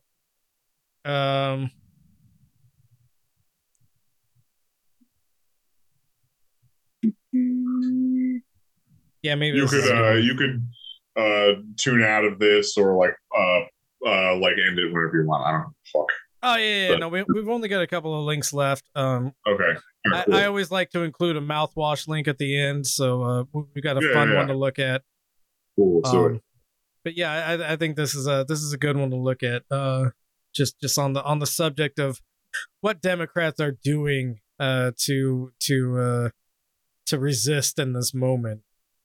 You were on a plane when the Supreme Court overturned Roe versus Wade as the highest ranking woman ever elected. I love this. this image right here.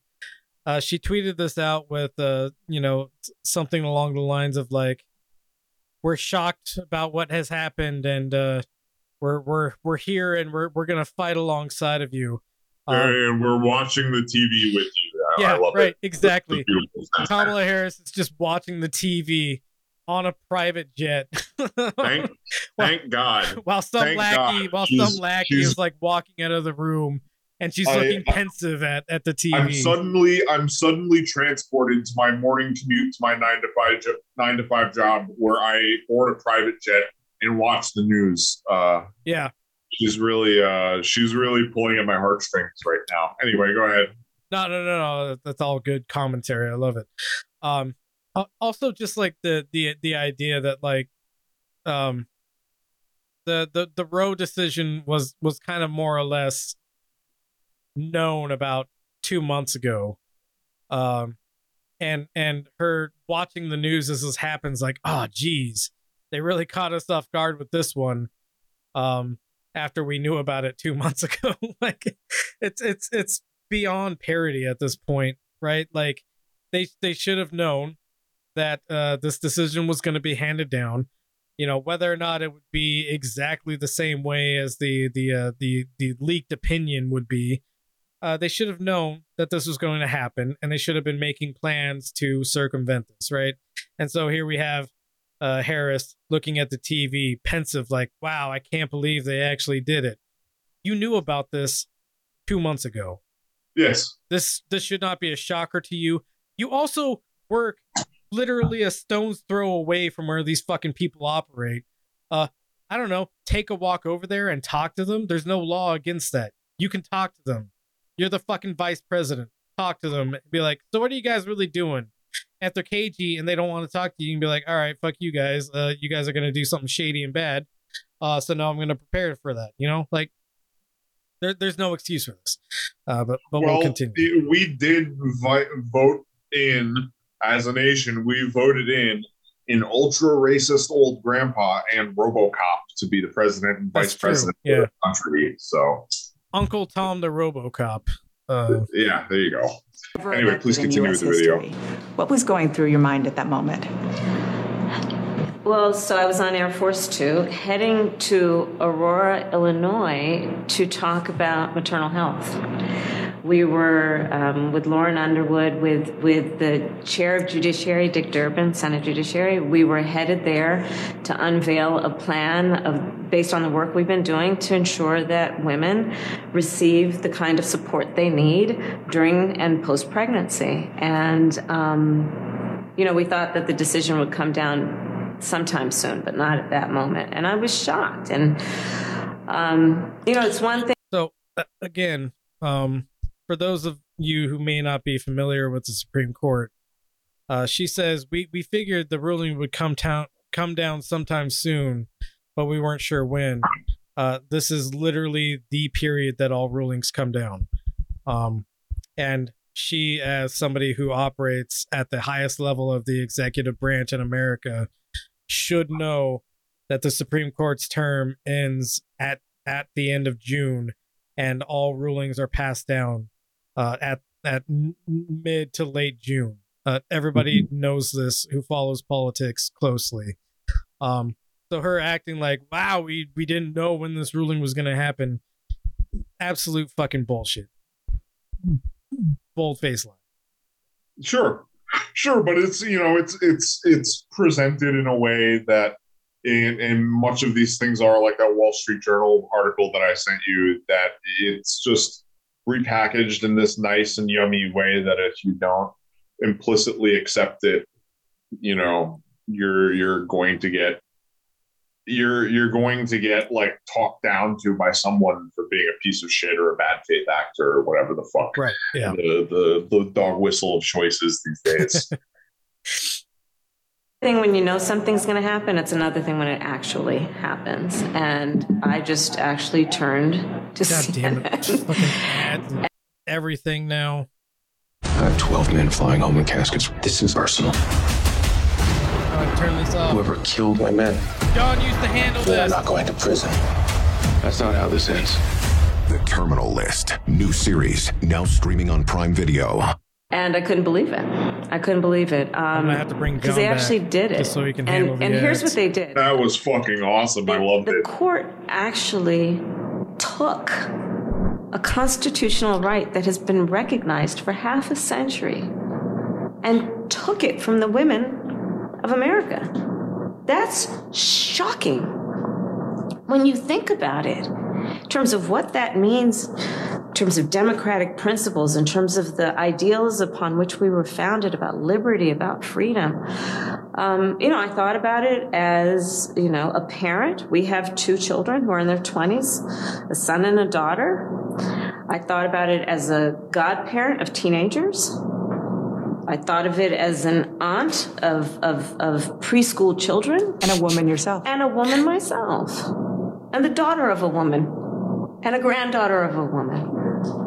And, my husband and I are actually talking about it. We have a 23-year-old. All that she's expressed is that she was in fact birthed by our daughter. Yeah. Will not know the rights for the. So I don't think this clip is gonna have like the really important part where Dana Bash essentially asks like, "What is your plan to combat this?" And Harris has to basically go, "Oh well, we're looking into everything." And then Dana Bash is like, "Well, what about like federal land, using federal lands as a loophole?"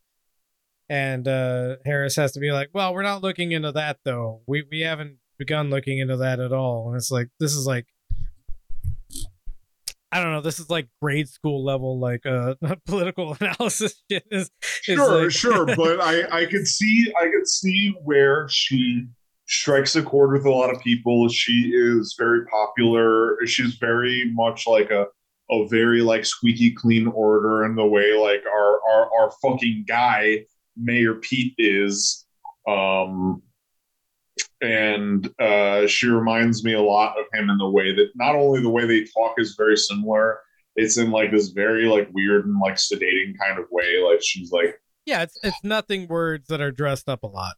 Sure, yeah. And Proconsul Pete does the same thing. Yep, he does the same thing. He speaks in this very like assured and sedating manner. They remind me a lot of each other in that they have these very like milquetoast thoughts and they're I guess like technically proficient but very hollow orators that both have very like honorable and very valid father figures. Yeah, for sure. Yeah. So, the Democrats have no real response to anything that's happening right now with the Supreme Court. A thing I wanted to touch on, though, is the losing strategy of the Democrats in general. And again, This is not a pro-Democrat podcast, but, if these people are going to say that they're standing up for certain rights, we should investigate that and determine how legitimate that claim is. Definitely. So this article from NPR, there's a couple of other articles you can find on it, but a lot of them are paywall because that's how the news works now, I guess. Democrats are bankrolling ads promoting fringe Republican candidates. Here's why. The general theory or notion of why they're doing this is that you get involved with the GOP primary to fund somebody like Marjorie Taylor Greene, right? Mm-hmm. Everybody thinks Marjorie Taylor Greene is a crazy person. She's got these Jewish space laser conspiracies. She's got all these fringe beliefs that any realistic person would immediately identify as garbage nonsense, right? So the Democratic Party is funding GOP candidates who are fringe and betting on the fact that the voting populace will vote for their moderate Democrat opposition rather than the crazy, far extremist right GOP candidate. Mind you, this is an organization, as we discussed earlier, likes to fund people like Henry Cuellar, rather than Jessica Cisneros. So they fund moderates who are also kind of right-leaning to begin with. And they expect these crazies to lose against the Henry Cuellar types. That's not the case, and I think this is a misreading of the current political moment, where a lot of people, a lot of the voter base, especially the Republican voter base, is being radicalized to vote for insane people. That's an easy sell for them. Fucking George W., he was barely conscious. Mm-hmm. Yeah, these people aren't opposed to crazies or barely conscious individuals. Reagan was a fucking cowboy actor. What the fuck is that? Right, exactly. So they're missing, especially the political moment right now. But historically, this has been a risky gamble that has not paid off, except for like in a couple of instances, and they're relying on those couple of instances to like be the navigation metrics that they use for how they do this. It's insane. It's stupid. They could just fund their own party, right? Like the progressives in their own party, but they're so ideological opposed to any kind of positive thing happening that what they do instead is they fund crazy right-wingers so that they can beat them with moderates, and that doesn't even work out all the time. The GOP, on the other hand, and this is an article I wanted to look at on the podcast for a while, but I haven't really had a chance to because things have been so busy with other stuff. But the RNC has been popping up a bunch of community centers around minority communities. And what they're doing is pretty insidious, which is, the GOP is behind a lot of the austerity measures that have been implemented in the last couple of years that have led to people, not having food security and stuff like that. And so what they do is they pop up one of these community centers in a minority community, and they do things like pizza parties. And so, this is a chance for parents who are struggling to put food on the table to bring their family to this community center and get a free meal out of it. Meanwhile, they're being blasted with conservative propaganda and all this other sort of shit, right? Well, there's not too much effort that needs to be made to undo the loyalty to the DNC in places that America has just let spiral into chaos. Because the DNC isn't doing anything like this, and the RNC is actually fulfilling some kind of material need, even though they're responsible for that material need being there in the first place. Doesn't matter to the person who has to feed their children, who has to feed, their family. It doesn't matter to them. They go, all right, well, the DNC might have some good ideas, and I might agree with them on a bunch of political issues, but the RNC is actually feeding me. And that's what really fucking matters to people is these bread and butter issues of whether or not they can actually provide for their families. And if the RNC is the only thing that's making any kind of material impact in their life, of course they're going to be more like receptive to the RNC. Certainly. And the fact that the Republican National Convention has the wits about them to do this kind of thing, even though, recognizing that it's incredibly insidious what they're doing because they're the cause of this austerity, just shows how completely outmatched the Democratic Party is, because they refuse to do anything good for anyone ever. And what you're supposed to vote for the Democratic Party on is all of these rights and ideals that never actually come into fruition in any real way, because they never make an effort to push these things through. They never make an effort to get, things like Roe codified. So why would you vote for the people who do absolutely nothing material for you, can only run on the prospect of we're not the people who want to stab you to death, we're the people that means test stabbing you to death. Like why would you vote for them? And you know, the RNC, I think, knows that a lot of these people aren't going to vote for the Republican candidate, but what they're going to do is not vote for the Democratic candidate either. Sure. They're nullifying a vote essentially by mixing up and confusing people.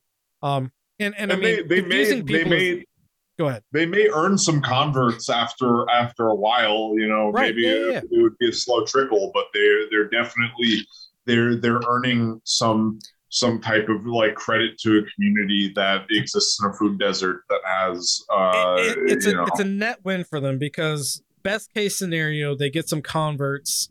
Worst case scenario, they muddy the waters of everything.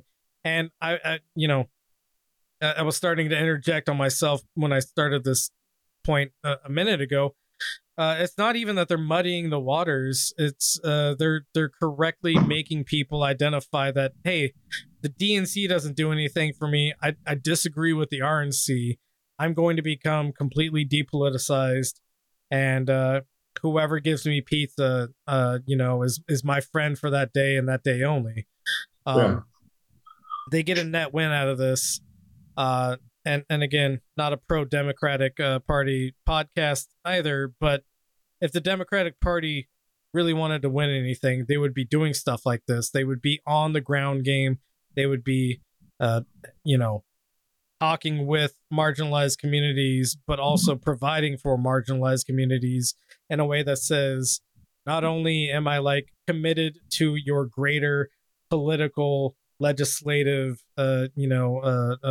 material needs and rights and that sort of thing, but also, like I'm here for the pizza party on Fridays and stuff like that. The fact that the Democratic Party does basically nothing like this. I mean, the last thing I saw was this photo op moment of a bunch of like Klobuchar. I think it was like Klobuchar, Buttigieg, Biden, and a couple of other like Democratic Party higher ups, like had a little cookout thing either today or yesterday, and it was really just like a photo op session, and it's them celebrating America in a moment where a lot of people are really questioning like their faith in America to begin with. Because it's all like July 4th oriented celebration. But yeah, no, it's something that I wanted to cover for a while. It speaks to the shrewdness and the political sharpness of the Republican Party, who I am completely opposed to, of course. Yeah. But I can recognize when my enemy is using a strategy that works, and and I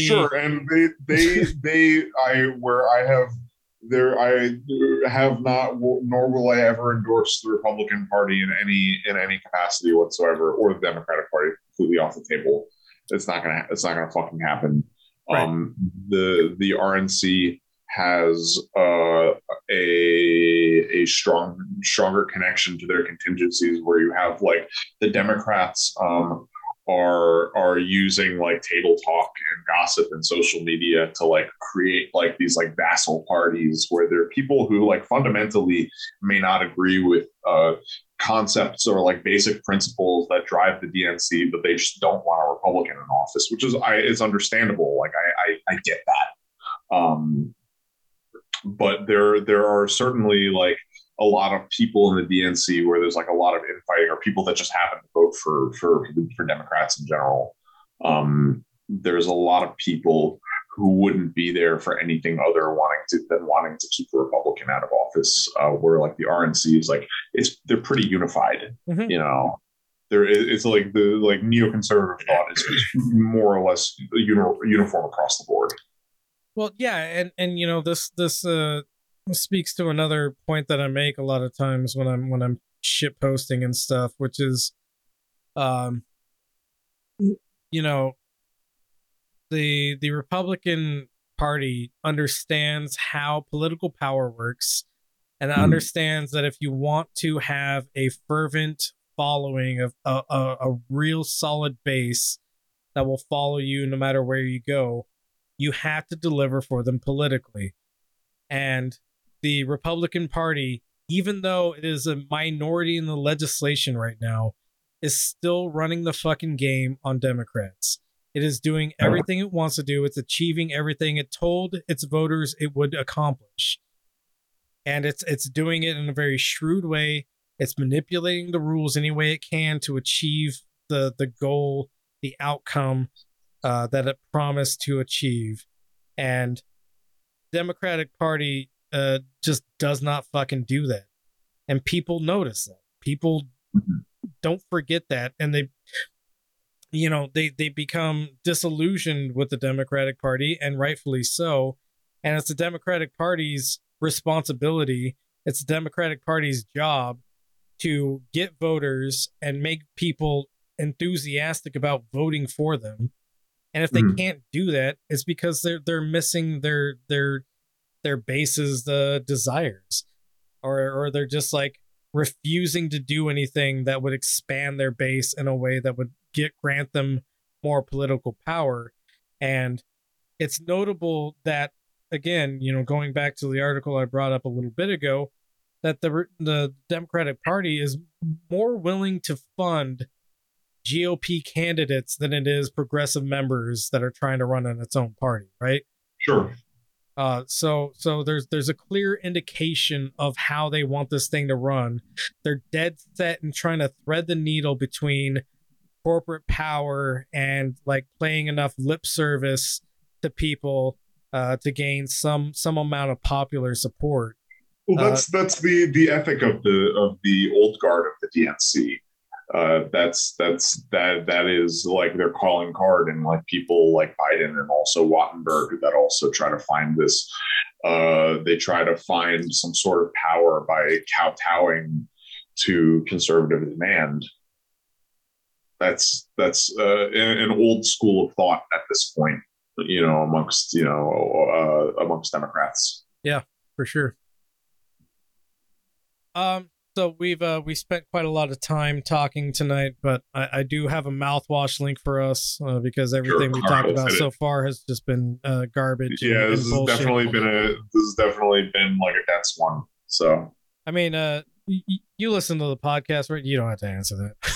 yes, I do. I do listen to the Whatever, podcast. you're full of shit. I began as a listener who engaged with you in meaningful and also very stupid ways, and sometimes a combination of both. And here we are. Yeah, so you know what we do here. We do mass depression, and then we throw some jokes on top of it so we don't cut ourselves before we go to sleep. So here's where we throw a little humor on everything. Jordan Peterson has been suspended from Twitter. The reason why he's been suspended from Twitter is one of the most insane tweets I think I've ever seen. That's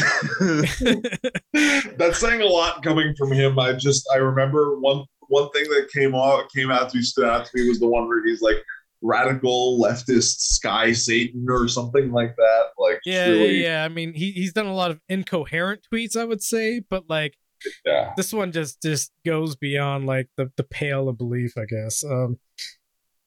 So Jordan Peterson tweets out June 22nd. This happened a week ago. He was only recently banned for this tweet because I guess enough people reported it or whatever. Yeah. But Jordan Peterson, literally the meme where it's like nobody says nothing. And Jordan Peterson walks in with, "Remember when pride was a sin? Ellen Page just had her breast removed by a criminal physician. What does it mean?" So during Pride Month, I'm going to go out there and I'm going to say I am so excited, and I'm not being hyperbolic. I mean, I'm so excited for historians that look upon this time in history. Yeah. If they're ones to even speak of, if they don't get bombed out of existence. I'm really excited for the people who have to study this point. Yeah, I mean, if there's a case for the eradication of the human race, the discovery of like a mostly intact Twitter archive will be like the Rosetta Stone of like 800 years from now. Yeah, you know, that's going to be in a museum or something. I always like to imagine that like aliens like a couple thousand years from now will land on this planet, identify some signs of like previous intelligent life, sure, figure out how to boot up a computer, and then like this tweet will be like on the browser. Yeah, it's like someone there somewhere. If it's not at Twitter headquarters itself, there is a complete archive of every tweet ever made. Right, it's got to exist somewhere. No, it does. Like, there's even like third-party sites that like track like deleted posts and stuff like that. So okay. Everything still exists off like Twitter. When Twitter became a thing is probably the last time your digital record was non-permanent, right? Like, yeah. A lot of us had like live journals back in the day. That's all gone from the internet. You can't find a lot of that shit anymore. Yeah. Twitter, when Twitter became a thing, that was the last time your digital footprint was no longer non-permanent. So that is to say, once Twitter existed, your digital footprint lasts forever now. Yeah. So remember when pride was a sin and Ellen Page has had her breasts removed by a criminal physician. Jordan Peterson has reportedly been suspended from Twitter following a post about transgender actor Elliot Page that broke the platform's rules against hateful conduct. Screenshots posted online show the tweet in question from the Canadian clinical psychologist account, which reads, yeah, we already read that. Page came out as transgender in 2020, announcing he would now be known as Elliot. Peterson, 60, is guilty of dead naming the 25-year-old Umbrella Academy star. Peterson, so Peterson, who joined the staff of the conservative podcast outlet Daily Wire on Thursday, is infamous for his anti-trans stance. He once claimed on Joe Rogan's podcast that being transgender is a result of a contagion and similar to a satanic ritual abuse. Pretty hilarious that Jordan Peterson has been banned from Twitter.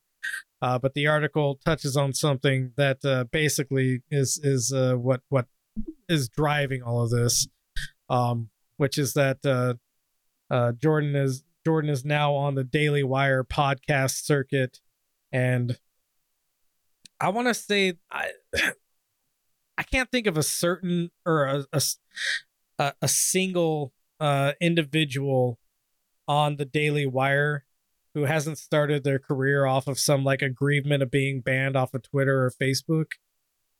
Yeah, I guess so. Yeah. So this is basically just like the old method of building a bunch of aggrievement rhetoric.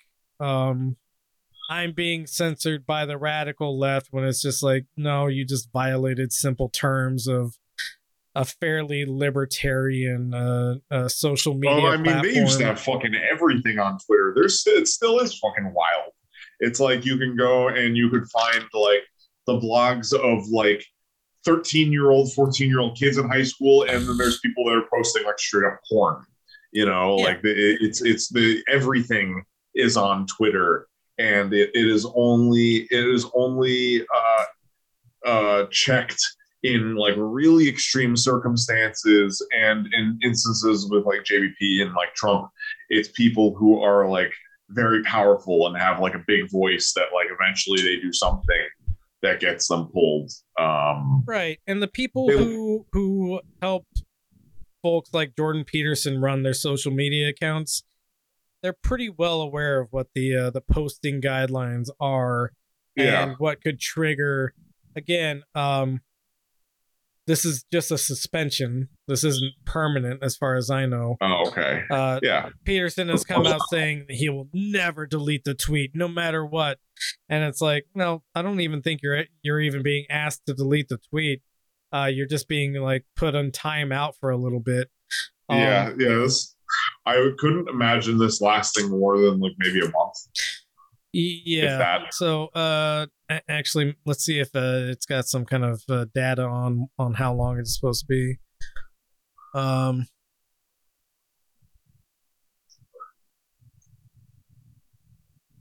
Yeah, it doesn't really say how long the ban is supposed to be, but who cares? This is all just agreement politics in order to boost. So Jordan Peterson's show on the Daily Wire is behind a paywall. So basically, he's doing the old, I've been banned from social media, so the only way that you can hear my words of wisdom is by donating to the Daily Wire or subscribing to me on the Daily Wire, giving Ben Shapiro some money and myself some money in order to hear my wonderful words of wisdom.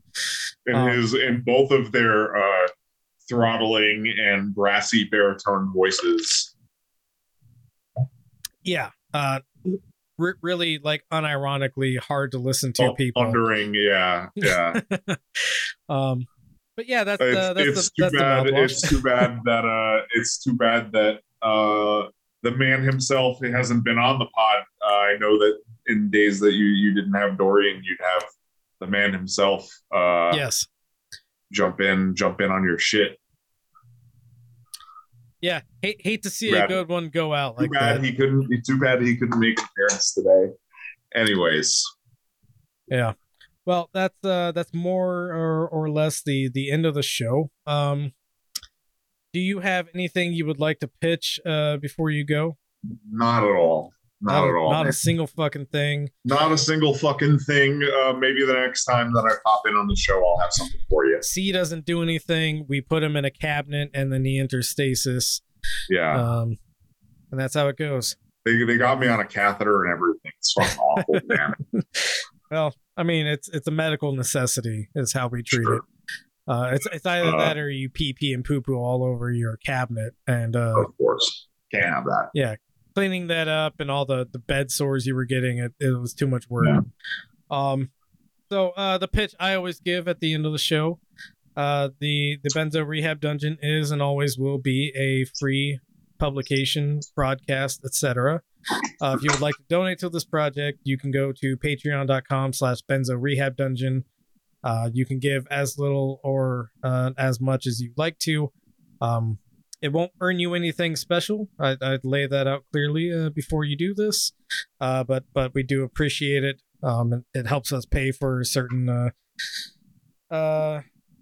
what's the word I'm looking for? Subscription services and stuff like that. And your business vacations and whatnot. Yeah, my lavish business vacations, my crippling meth addiction, etc. And building out your crypto mining CPU. Yeah, also my crypto mining. Well, I've kind of de-invested in that. Sure. So if anybody wants to buy video cards, hit me up. No, but for real, we do appreciate it. But I don't want anybody to believe that you get anything special for donating. With that being said, see, this is not your first time here, so I hope you have like a sign-off line prepared. But no, I absolutely do not. Son of a bitch, you've got like 5 seconds to come up with one. I have absolutely nothing for you. Mike is going to tell you to take your medicine. I think you also should look into therapy if your insurance covers it. All right. Well, I mean that's good. That's the sign-off line. So as always, we love you. Please take your medicine. Good night. No, you're supposed to tell them to go to therapy, man. Come on. Oh, yeah. Go to therapy. Whatever.